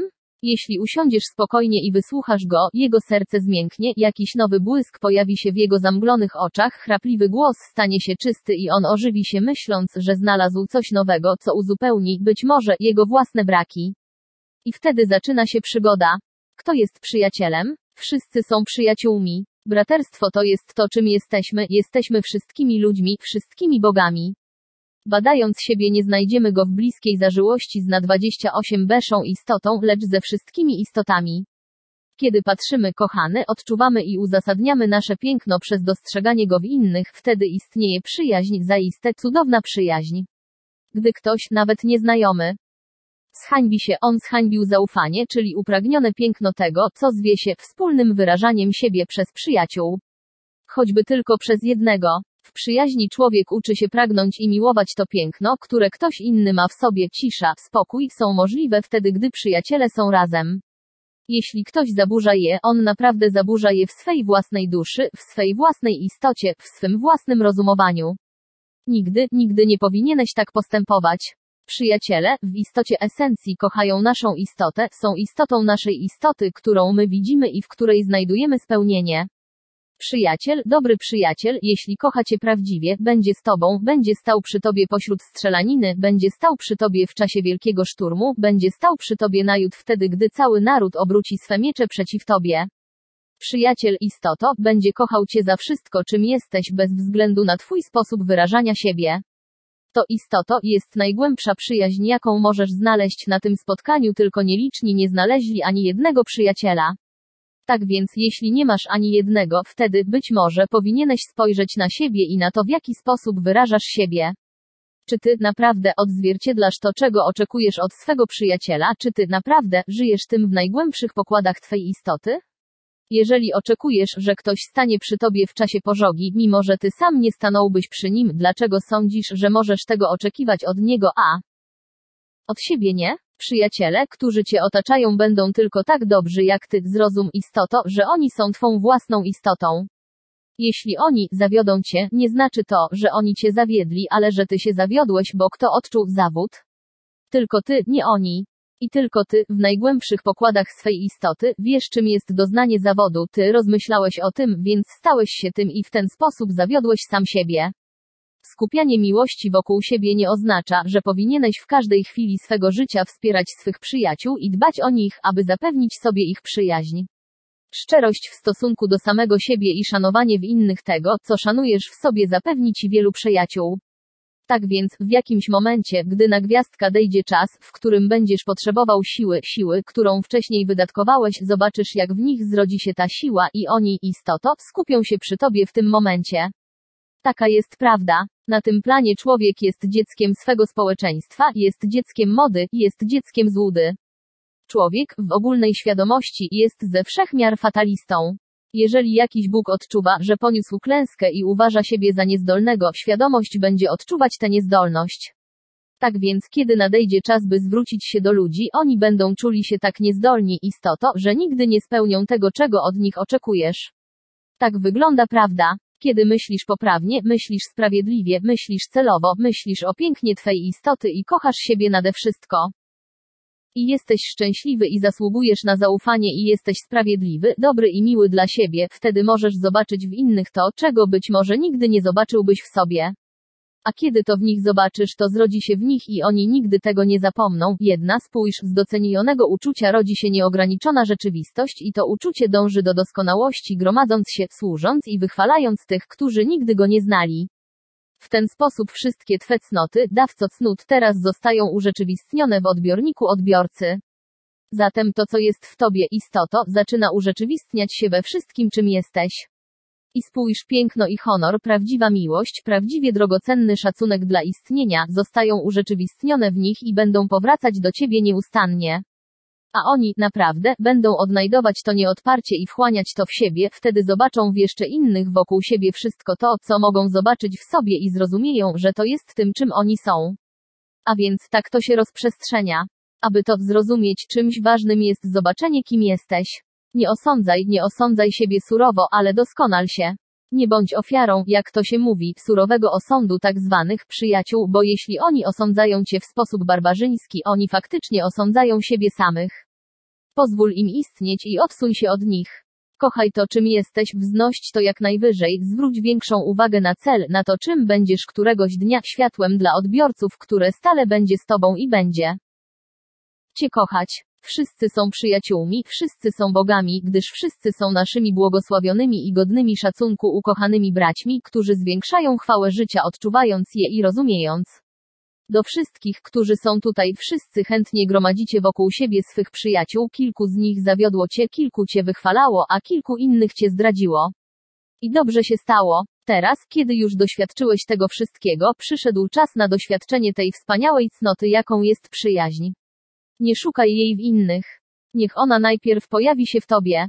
Miej ją w sobie. Musisz zrozumieć, że jesteś ideałem, twórcą celu, że wszystko, czym jesteś, co widzisz, co odczuwasz, co istnieje, musi najpierw ukształtować się w tobie, a potem stać się. Wielu z was jest słabych. Wiem, czym jest słabość, lecz wiem też, czym jest siła, a kiedy poznasz, co to siła, zrozumiesz, że nie ma sensu być słabym.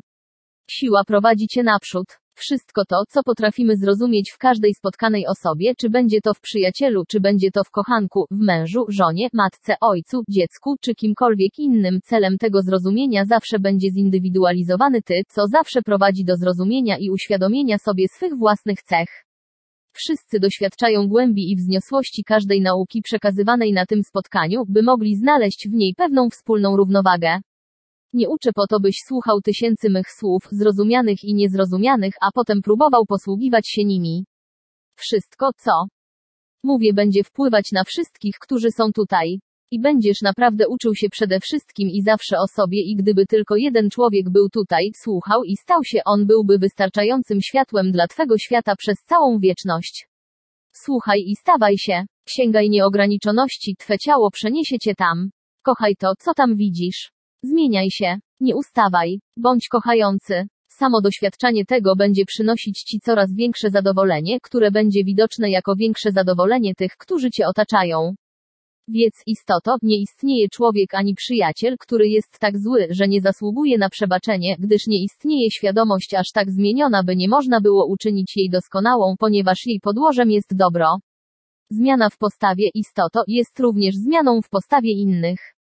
Kiedy udoskonalimy cię w zmienianiu się, w nielękaniu się zmian jak jakiś ciamajda i zmobilizujemy cię, wtedy zmiany sprawią, że nie będziesz już lękał się kochać innych, bo miłość umocni się w tobie i przestaniesz czuć się zagrożony, przestaniesz bać się życia. Nad tym będziemy dziś pracować. Moi przyjaciele, jest ich wielu, bo każda cząsteczka źródła światła jest kochana przeze mnie. A kiedy będziesz osądzał i wpuścisz tylko kilka istoto, ja wpuszczę je wszystkie i ta wszystkość spowoduje, że będę nieustannie całością. Kocham wszystko istoto. Nie ma kogoś, kogo bym nie kochał. Nieważne, co oni do mnie czują, gdyż uważam ich za wszystko i byłoby mądrze. Gdybyś ty naśladował ten przykład.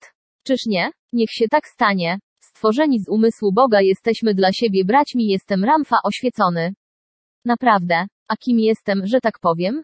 Jestem tym, który kocha wszechmogącego Boga, który zawarł najwyższe przymierze z Nim, z Bogiem, który jest wszystkim, jest wszelką prawdą, jest wszelkim bytem, wszelką wiedzą, wszelkim zrozumieniem. Tak więc zrównałem się z tym, który zwie się wspaniałością życia, zaiste, twórczą przyczyną, prawdziwie boską zasadą. A kim jesteś ty, który przyszedłeś na to spotkanie? Jesteś Bogiem, specjalnie wybranym, byś mógł stać się niezwykłym pięknem, prawdziwie boską mocą, tą miłością, która zwie się tobą w całej twej esencji. Jesteś tak samo niezwykły dla samego siebie, jak ja jestem niezwykły dla ciebie. A co daje nam to pokrewieństwo, ta miłość, to zrozumienie? Daje pełne rozpoznanie prawdy i całkowitą świadomość tego, że to czym ja jestem w pełni mego bytu, w prawdziwym zrozumieniu mej istoty, tym ty również jesteś. To daje nam pewien zamierzony charakter, niezwykłość, która nie dzieli, lecz zespala. To właśnie zwie się braterstwem. 292 Braterstwo nie jest odrębnością, taką jaka może istnieć między kobietą a mężczyzną. Braterstwo jest zjednoczoną siłą, którą zdobywa się w tym, co zwie się życiem rodzinnym, lub jest jednostką, która jest wyodrębniona i staje się jakąś centralną postacią zwaną ojcostwem, zasadą Matki Dziejca, która jest boskością Boga. My jesteśmy postacią Jego myśli, bo jesteśmy Jego postacią. Tak. Więc w pięknie naszej istoty my wspólnie dzielimy to samo ojcostwo, ten sam cel, tę samą przyczynę. A zatem jesteśmy dla siebie braćmi, ty, w całej swej chwale i zamyśle, jesteś moim bratem, którego bardzo kocham.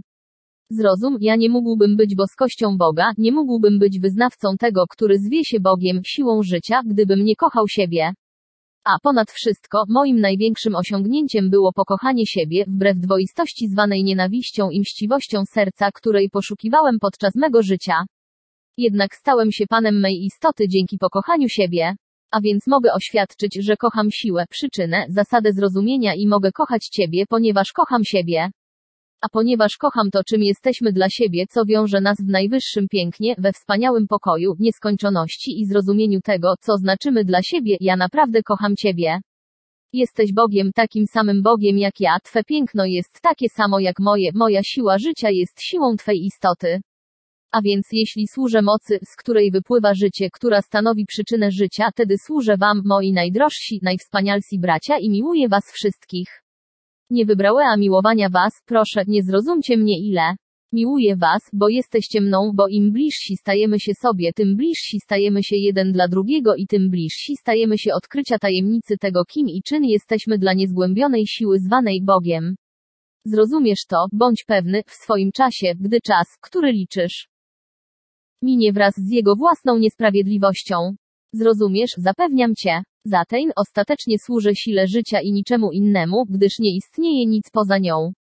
Ona jest wszechogarniającym, wszechmądrym, inteligentnym zamierzeniem, które jest splendorem życia.